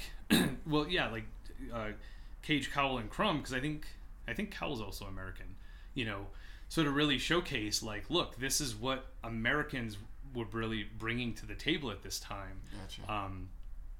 As opposed to kind of scoring it nowadays, going, well, what are people gonna want to listen to when they see a movie? And I get that whole thing, but that's the thing, is it's not even groundbreaking anymore at the time this film was made. It was like 30, 40, 50 years old, Right. and it's still, people still aren't ready for that. Right. People now are still not completely ready for music that was being made 50 years ago. Like, what the hell? Sorry, I'll pull out my notes again if there's I was waiting to see if anyone else had anything they wanted to say, so I'll... No, I was just thinking about, like, the score almost sounds like the same score as Tootsie. Like this similar era, just kind of like the atmospheric stuff, because obviously there was like pop music within that, but it definitely was like movies of that time had a kind of, when they were conveying emotion a certain way, the strings would hit that way. Like it was hitting all the greatest hits notes of all those things in what I was listening to from it. And I don't know if that was just Ed Harris. I did it fucking again. I'm sorry.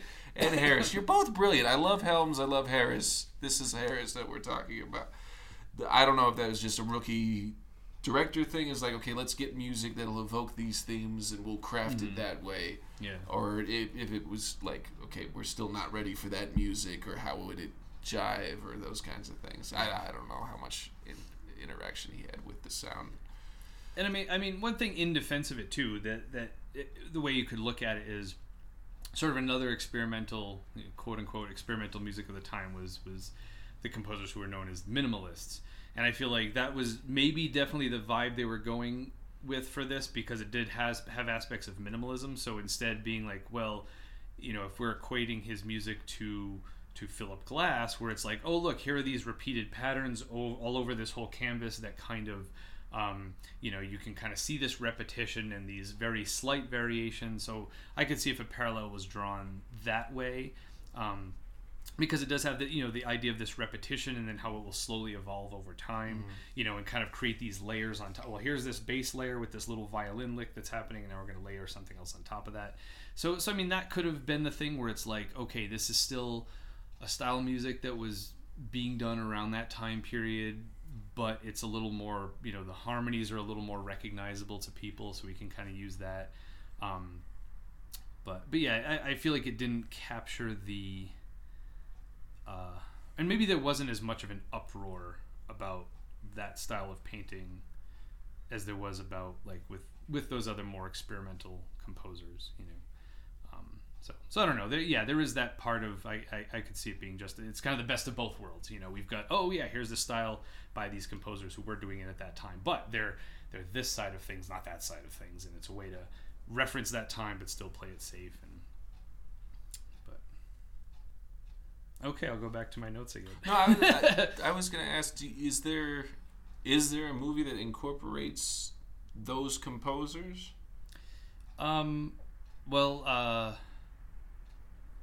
That's a kind of a loaded question. So, there's a scene in The Exorcist where they use one of George Crumb's pieces, and I think I read a thing where at one point they asked him to score The Exorcist originally, but he was like, "No, film scoring is a completely different animal from what I'm doing." Like, right. there was one scene that sort of embodies, it's this piece that he wrote called Black Angels, which is it's a string quartet, but the strings are amplified. So he's able to have them produce these like ridiculously loud volumes, but at these really, really soft volumes, you can still hear a lot of stuff you probably couldn't hear because of the amplification. And there were parts of it where it's just the most, I don't know how to describe it without using like music terms, but some of the most like harsh and dissonant and almost like aurally painful to listen to. And I believe it's the scene when they look at her stomach and the letters "help me" show up on her stomach, and you Spoilers. you get this. It almost sounds like insects. And there's actually a part in the score where he refers to it as electric insects, and it's a more subtle part in the music, but this is like this electric swarm of bees is kind of what's coming at you at this point. And that's actually from one of his pre-existing pieces that he had written, not as film score. Yeah. So it would be referred to as source music in that sense, since they're taking pre-existing music and putting it in there.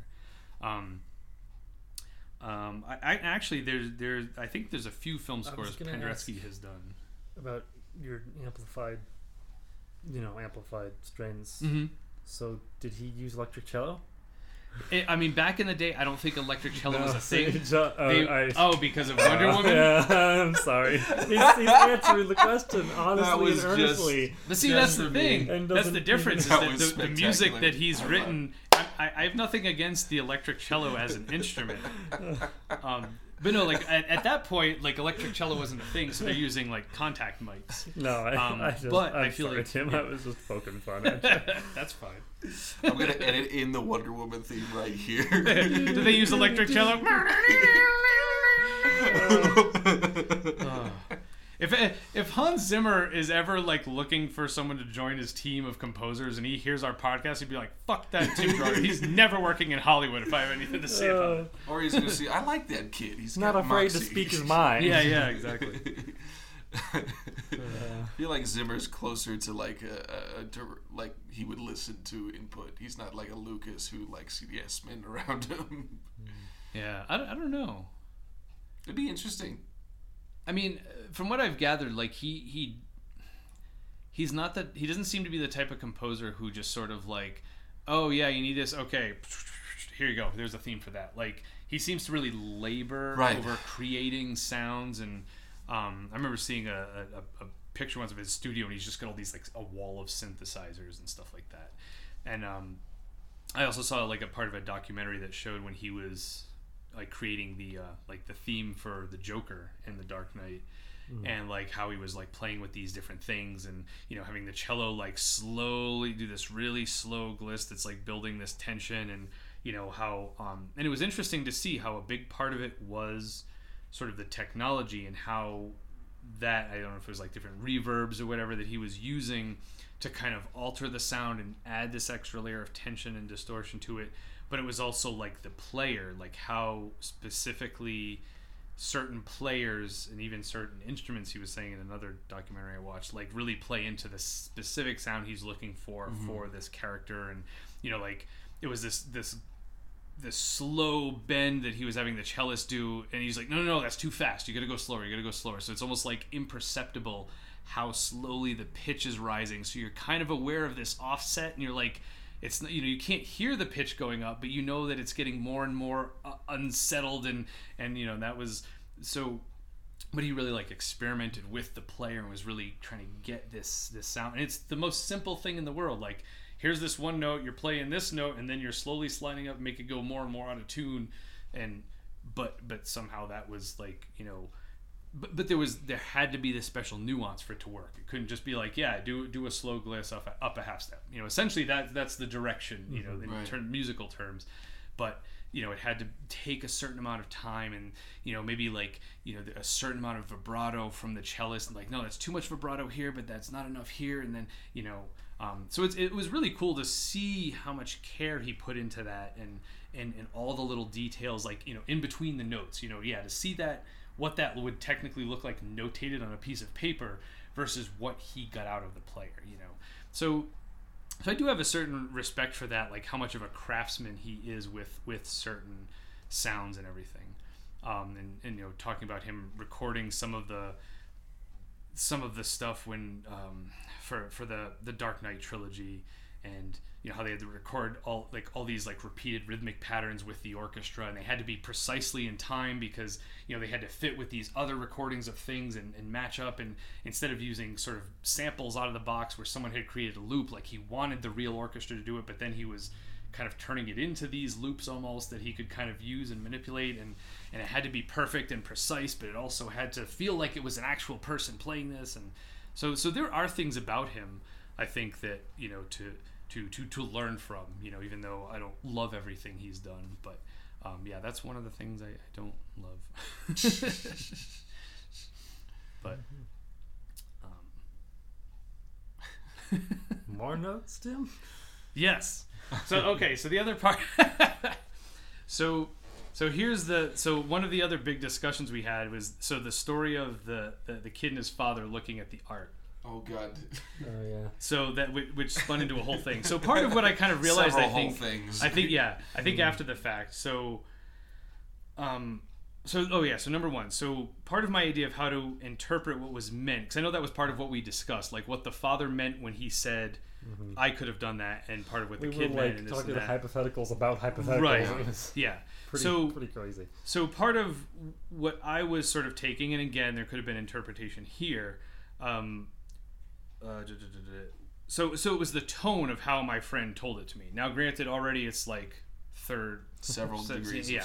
I mean, not several, because you know he heard the father and then he told me. Right. But then me telling you guys, I'm kind of maybe adding my own spin. But the way he kind of said it and presented it was, you know, when he said, you know, I could do that, it wasn't, oh yes, this is what I wrote. So it wasn't, oh, I could do that. This has inspired me to pursue an interest or skill that was previously thought to be out of the realm of my ability. Instead, it was a dismissive tone. Like, I could do that, you know. So again, like you can take those words and say, you know, cool, that inspired you to go home and make your own abstract painting, you know, and cool, great, you were inspired by a piece of art, you know. It was dismissive, like the tone that my friend used when he was telling me the story, you know, and again, like.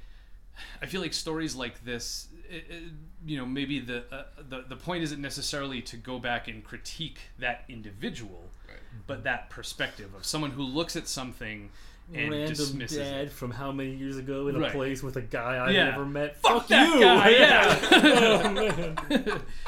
But Nice. so in that sense of the dismissive aspect of it is like, you know, and so that was the other part of it. Saying that you can do something doesn't give you the credibility to dismiss something that someone has actually done. You know, I can walk around, and I've seen people who do this. You know, they'll just kind of like look at stuff and be like, oh yeah, I could do that better. Or I could do this, and it's just like, but you don't. Like, it's kind of like the Ethan Hawke character from Reality Bites. He just sits at home all day criticizing what other people are doing, and like, I'm smarter than you because you're out doing this stupid job and making money and doing things, and you think you're so important, but I'm smarter than you. And he's just sitting on his ass doing nothing. You know what I'm talking about, right? That character. I haven't seen that. You haven't seen Reality Bites? No, this is why we have this podcast. As we sit on our asses making a podcast critiquing films. We are Reality Bites. I don't normally critique. Well, I mean. Well, no, but isn't that the distinction? Unless the distinction I try to make is that I'm not, many times I'm not trying to say this movie was made wrong. It should have been done this way. You're right. We talked about this before about it's a question of language and perspective. That we're constantly trying to retrain ourselves to not say, God, that was shit, but instead to say, I didn't enjoy it. Let's figure out why. Right. Yeah. To help myself grow. To either understand why I don't appreciate something, or to maybe learn to appreciate something. Not to just say this is shit. You know, knock it down. This is shit. Forget about it. We're not always good at it, but we're trying. Well, and I think sometimes we do that where it's like, I feel like that has come up with certain things where it's like, okay, or at least I guess to try to evaluate that, to not have the arrogance to say, well, if I didn't like something, it's the thing's fault, not my fault. Mm-hmm. But when you kind of dig away at something like, well, things do have flaws, and that's maybe the thing, that there isn't necessarily fault to be had. Mm-hmm. Just difference, you know? Yeah. It's not, oh, I didn't like this punch in the face, that's my fault. It's the guy's fault. And it's not, it's not something so clear cut. It's, that guy wore a shirt and he probably looked at it in the mirror and said he liked it. Mm-hmm. I looked over at this guy and thought, oh, what a shirt. I would never wear that. He's such an idiot. There's not his fault for wearing a dumb shirt or my fault for finding fault in his shirt. It just doesn't appeal to different mindsets, different people. Yeah. And, and I think that's the thing I've tried to realize and this was sort of, the Hans Zimmer thing first made me realize this, is that I think we all have something to learn from everything. And I think that's the big problem with people who are dismissive about anything, to just decide this thing sucks, it's not worth my time, and not that you have to go out and experience everything so that you can try to find the value in it. But when that arrogance of saying like, no, I am better than this thing has nothing to offer me, I have nothing to learn from this, it is garbage, whoever did it is a liar and a fraud, and completely, as opposed to like, okay, well, what is it about this thing, maybe I missed something, let me try to get something from it. And at least, and if nothing else, you're learning the process of allowing yourself the possibility that you could learn something in a situation. Even if by the end of it you're like, yeah, I haven't learned anything more, but I took the time to consider the fact that maybe I had something to learn. I feel like a lot of this is directed at my not having seen Justice League. No, not at all, not at all. I learned something from you just now, Tim. Truly. Yes, I know that sounds so cheesy. No, truly, that was a delightful speech. And having learned that very important life lesson, I clearly have nothing more to gain from you. Thank you for being on the podcast. Goodbye forever. You sold that. We're finally down to one person per mic, just how you've always done. No, but I have, and that was actually very instructive. That was beautifully said, Tim. And it only took me 40 years to figure that out. Never too late. Never too late. So then the last little tidbit I had with that whole thing is and I feel like a lot of times this is sometimes where I realize that I kind of clash with the way people kind of perceive things, and especially nowadays, and I'm not saying this is a value thing, like there is so much importance in trying to get to the truth of a thing, especially an event, and in terms of what really happened, but a lot of the way I kind of see things, and maybe this is because I'm like slightly delusional in the way I approach reality, is as as fiction, as so and that's part of why like metaphor is something that I really hold on to, because metaphor exists sort of outside of truth. It's all about interpretation. And that's what I love about it, and that's what I love about being an artist and creating art and viewing art and sharing art and all this other stuff, is that truth doesn't matter. And I mean, there is truth, it's there, there is historical fact about how a work of art was created, what day it was created, blah blah blah blah blah, but I don't need to know all that. You can look at something, listen to something, and draw what you want from it. So for me, looking at this story and what the father did or didn't mean, and what the inflection originally was, all that. One of the things I took from it is that I was glad that the child didn't allow his father's comment to inform his perspective of what art is or isn't. So aside from what the father meant, like he, and again, I guess this is also assuming that there's a negative connotation, and that's sort of why the kid clapped back and said, yeah, Dad, but you didn't. So, I feel like there are many parent-child relationships where if the father had said like, oh, I could do that, this is going to plant the seed in the kid's mind that like, oh, okay, well, if my father's dismissing this, then this isn't art, and okay, I shouldn't look at this as anything good, or anything that's like this isn't good, and my father's older than me, so he knows better than me about all things, so if he has an opinion about something, I should really follow what his opinion is about this, and this isn't art and I can ignore it. But instead, like, yeah, like he didn't, keep quiet or accept that his father, and accepting that his father must automatically be as good of a painter / artist as Jackson Pollock, the child was able to make a distinction between the work in front of them and something his father said, like, this is a thing that was actually created versus, you know, some passing judgment comment your father's making. Like, maybe if the father was an artist, you know, and again, like, we don't know that. Maybe the father was an artist and he was one of these hyper real artists, and you know, he spends all this time crafting these photorealistic pictures, and you know, it's like, wow, I can't tell that's a painting. It looks like a photograph. It's amazing. And you know, to him, that's this distinction of like, oh God, you know, this is like what my drop cloth looks like after I'm painting, which has been, you know, one of the criticisms of Jackson Pollock, you know. But I mean, the fact that the kid sort of stood up to his father, you know, and not that I expected that to change the father's mind about it and say, oh, you know, you're right, maybe I should reconsider the way I judge art. But the fact that the father didn't get to have his opinion perpetuated, you know, into his son and by his son, so that now this kid is going to grow up and say the same shitty thing to his kid someday when they're looking at a piece of art, you know. And you know, the kid had his own, and so that what I loved about that is more the sense of hope that the child gave me, that, oh good, there are kids out there who aren't letting the parents completely inform their opinions about everything, you know, that it's like, no, I you know, I'm not just going to take everything you say because I said so, you know, that like, you know, no, like, what, you don't get to just write something off to me, you know, and be like, okay, we're only going to look at paintings that look like other things or whatever, you know. So yeah, so those are the thoughts I had later. We got a lot of Tim this episode. I'm glad. It was very backloaded though. I'm glad we did. No, I'm glad. It's nice. Very nice indeed. Chock full of Tim. Fistful of Tim. Tim has now done his stuffing and his cramming and his plopping. Yep. He's in everything now. All over. And the cracks in your table. Yeah. Can you feel the Tim in your head? Can you feel me inside you? In your ears, in your head, in your heart. That was perfect, Joel. Perfectly timed, perfectly spoken. Well, so in the interest of time, should we do situational movie recommendation? Yeah, let's do it. I have one. Go. Okay. Do you have one, Tim? I have nothing. I got nothing. No, never. Dismissively. Of course not. I forget that we do this every time. That's the one. All right, go for it, Joel. All right. If you were to have a child, no, pass. They turn 5. I'm sorry. What is the movie that you show them?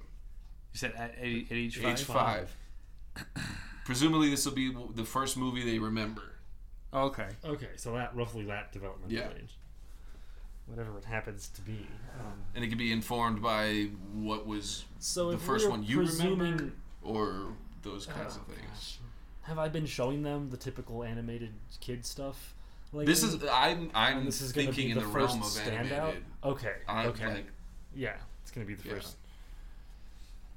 I thought it would be a good one for a story. Like, what's your connection to that? And presumably, you got to remember it's going to be something that's going to be like on repeat because kids love repetition, and it's like, oh, let's watch it again. Or at least I was. Maybe that's just me. Yeah. Am I the only one? No, not at all. No. Okay.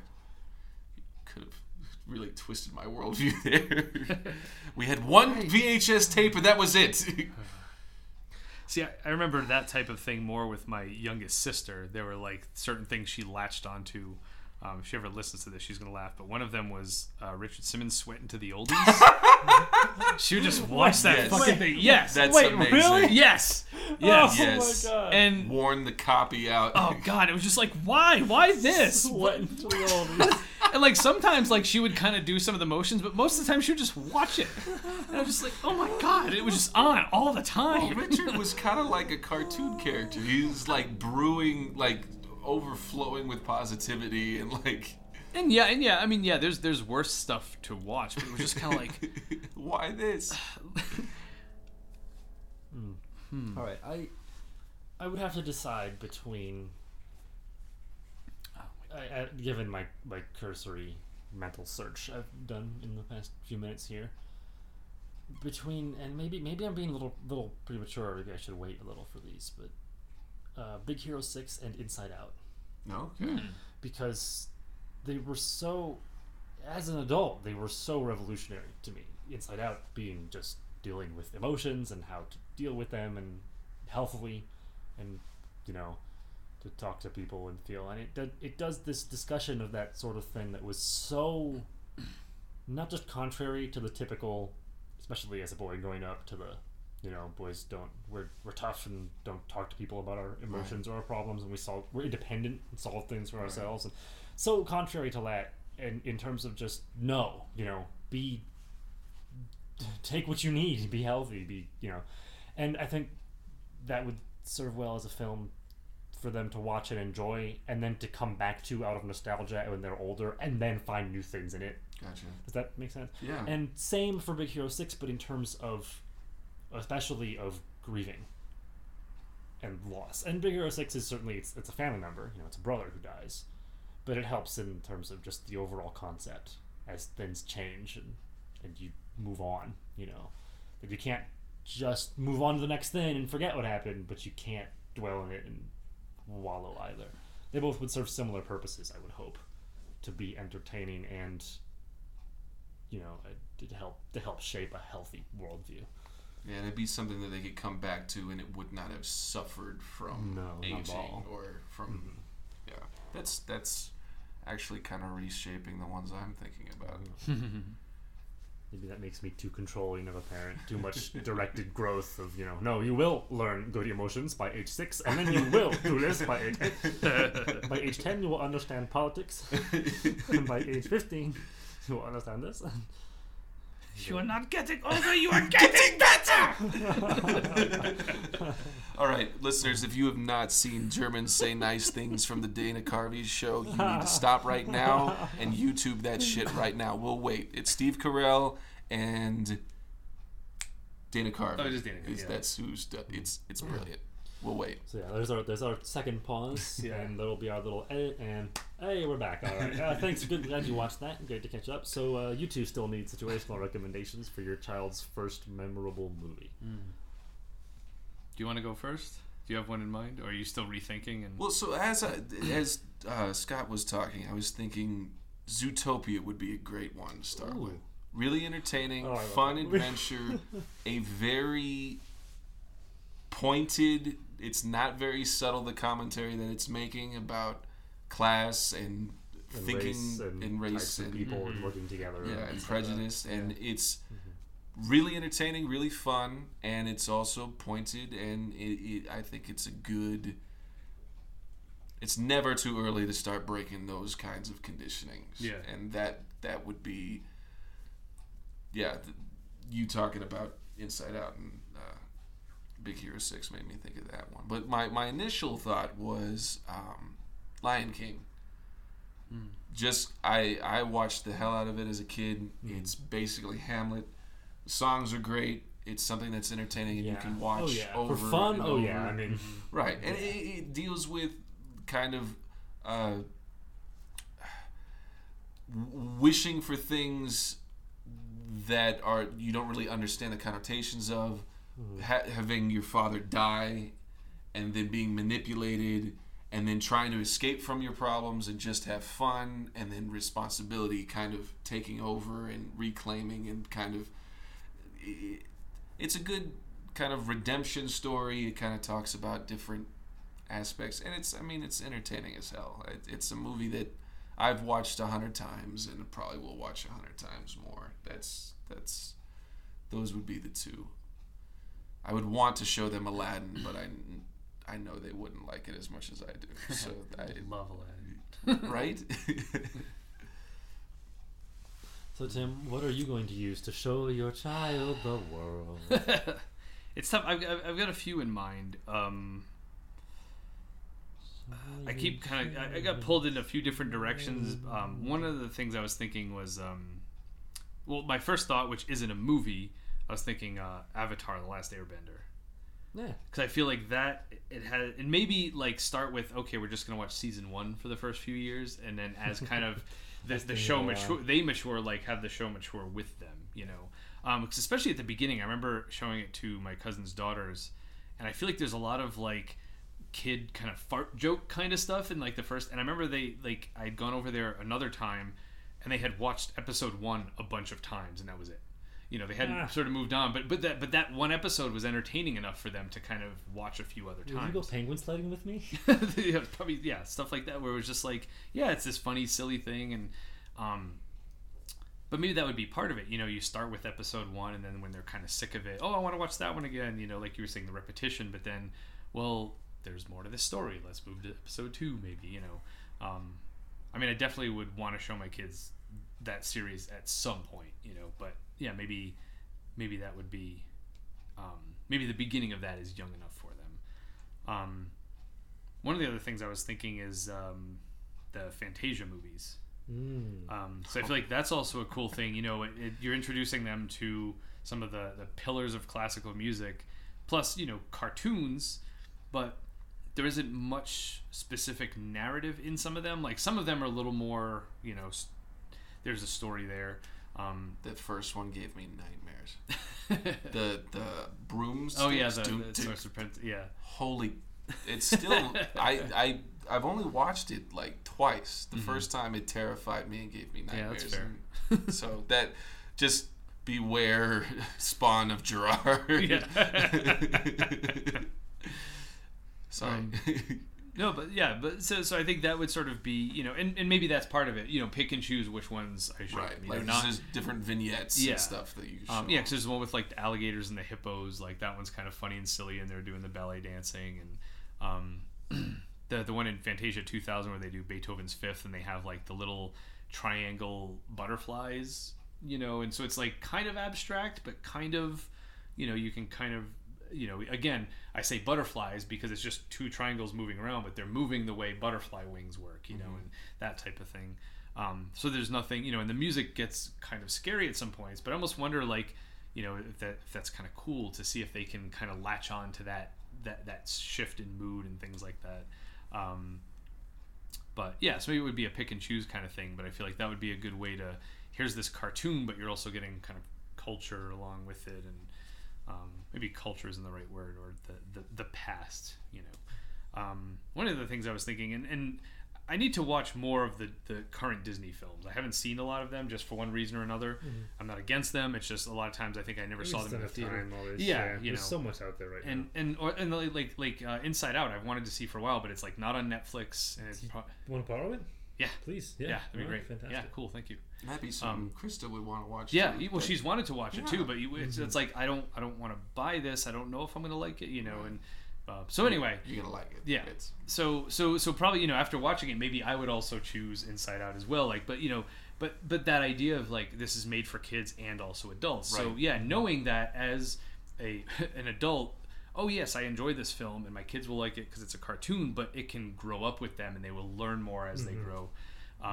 The one we've seen recently is Moana, which I love. Wow, yeah. So that would be, especially, you know, if I had a girl, you know, to be like, look, here's this girl, and she's going to be the you know, the leader of this tribe, and that's what it is, you know. Like, it's not this father passing it to his son, it's like his daughter, and she's the one who goes out and becomes a badass and does all this stuff. And so, you know, it's one of those type of things. I was also thinking, and I don't know if this one is too scary, but Kubo and the Two Strings. I don't know if you guys saw that on Netflix. It's really good. That's what I've heard. But it's like there's some times that are kind of like it starts off with like, oh yeah, and the grandfather stole his eye, and like the kid, he has one eye through the whole thing. It's just like, oh, okay. Like, maybe if they're 5, they won't really catch that. You know, maybe start the movie after that part so they never really hear that or whatever. And then like when he confronts his grandfather, it's pretty scary too. But so yeah, maybe I would have to wait on that one. But that's the thing. Like, it's interesting, the things that traumatize kids that you wouldn't. Like, I watched Jurassic Park when I was like 7, and never thought of that movie as scary. Just watched it over and over and over again. But like, Fantasia terrified me. Right. Yeah. The Wishbone episode of Frankenstein gave me nightmares. Like, these just weird little pockets of the things that just hit you in different ways. So it's. Sorry, when you said Wishbone, this is a quick aside. So I had gone to this. There was this talk where there were a bunch of film composers. This was in Denver, and the guy who composed the theme song for Wishbone was there. You know, so to kind of get like this working composer that we would recognize. And he was telling us the story of, like, you know, he had a grandson, and he was like, he's like, yeah, you know, like your grandfather, you know, he wrote the song to this, you know, and he played it for him, and he's like, oh, what'd you think? And his grandson said, I like the way the dog pooped out your name. And the part where the composer's name, like Wishbone's walking across the street and across the screen, and the letters are appearing as Wishbone is walking by. Oh, that's amazing. The one thing that would make you like a rock star to that kid, and it's the dog poops out your name. That's amazing. But yeah, I mean, you know, and I guess that's sort of the common thread is that sort of the Disney kind of animated thing where it's like, I mean, as long as I can remember, you know, I think they've all been built with those. Okay, it's cartoon characters and kids will love it, but adults watching this, it's like, oh look, I'm catching all these things that the little kids aren't catching, and those are always the best ones. Like Toy Story's like that. I mean, Finding Nemo's like that. Like those would be good ones too. Yeah. I don't know if I show my kid that young Toy Story, because I feel like a big part of that is kind of the growing up and letting go of those things. Right. And be like, you're only 5. You don't have to worry about letting go of your toys yet. Plus, I wouldn't want him to think his toys came to life and be scared of that. Right.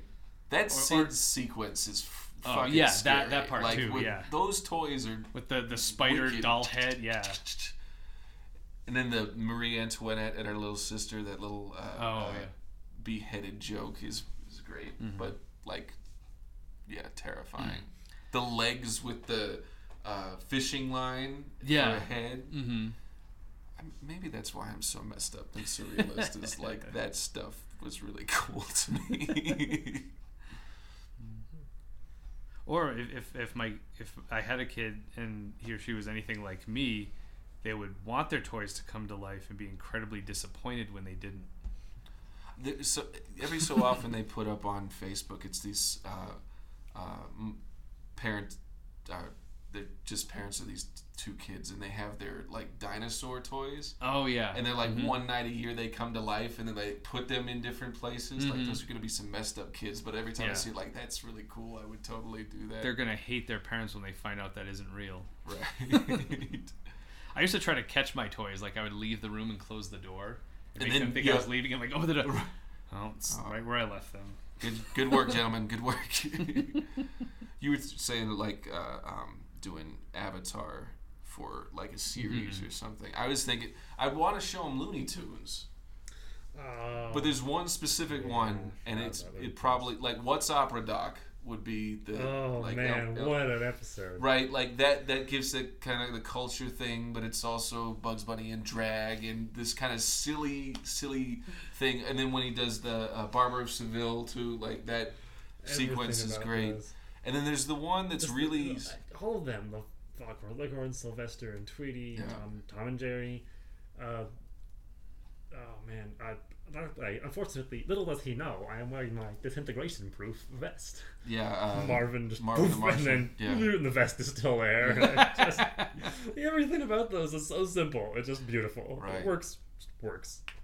The one I'd want to show him is the one where it's Daffy is going through this, and the artist keeps messing with him. He keeps drawing it, and at the end you find out it's Bugs. Mm-hmm. It's like so meta and so multi-dimensional and so twisted and messed up. Like that's my kids are gonna be fucked. Animaniacs? Eh? Yeah, Freakazoid. They're gonna watch Freakazoid. You don't even know. Again, Google Freakazoid if you don't know what the hell that is. I remember watching that growing up, and then finally seeing the Warner Brothers Water Tower in real life and being disappointed that it was smaller than I thought, and obviously not home to any creatures like Animaniacs. Like, I like how you said any creatures like Animaniacs. Like, if not them, then at least if there were some fucking squirrels in there or something. Right? Yeah. It's like it's been a while since the show come out. Maybe it's their descendants. Like something. Give us something.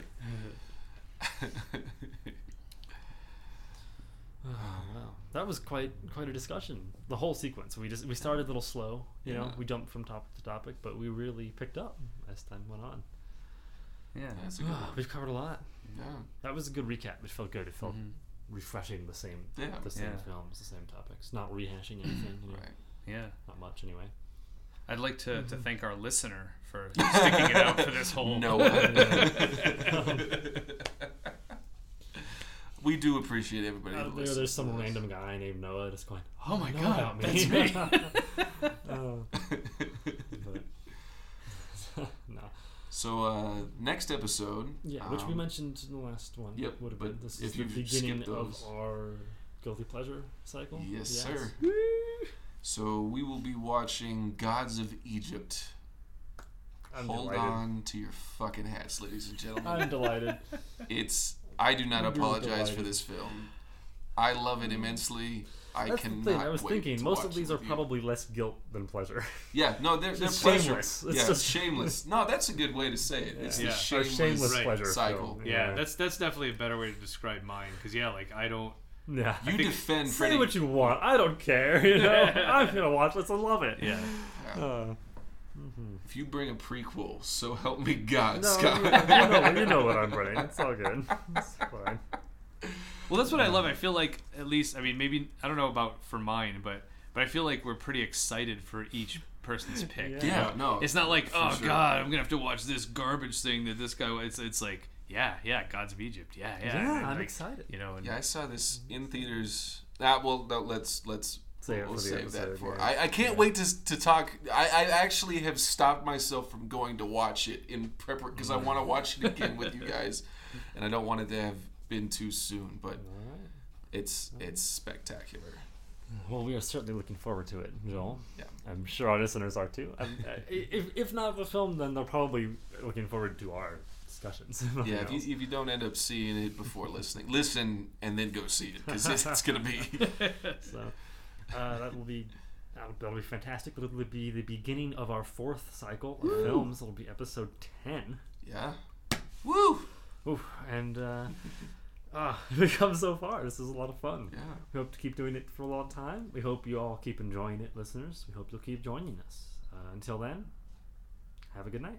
Bye. bye. Hey listeners, we appreciate you tuning in for our podcast. We're now available on iTunes if you'd like to check us out there. We'd be glad to have you subscribe.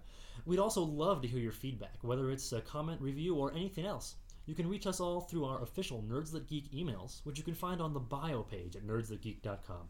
Or if you can find us on social media, I'm on Instagram at Scott_W_Murray.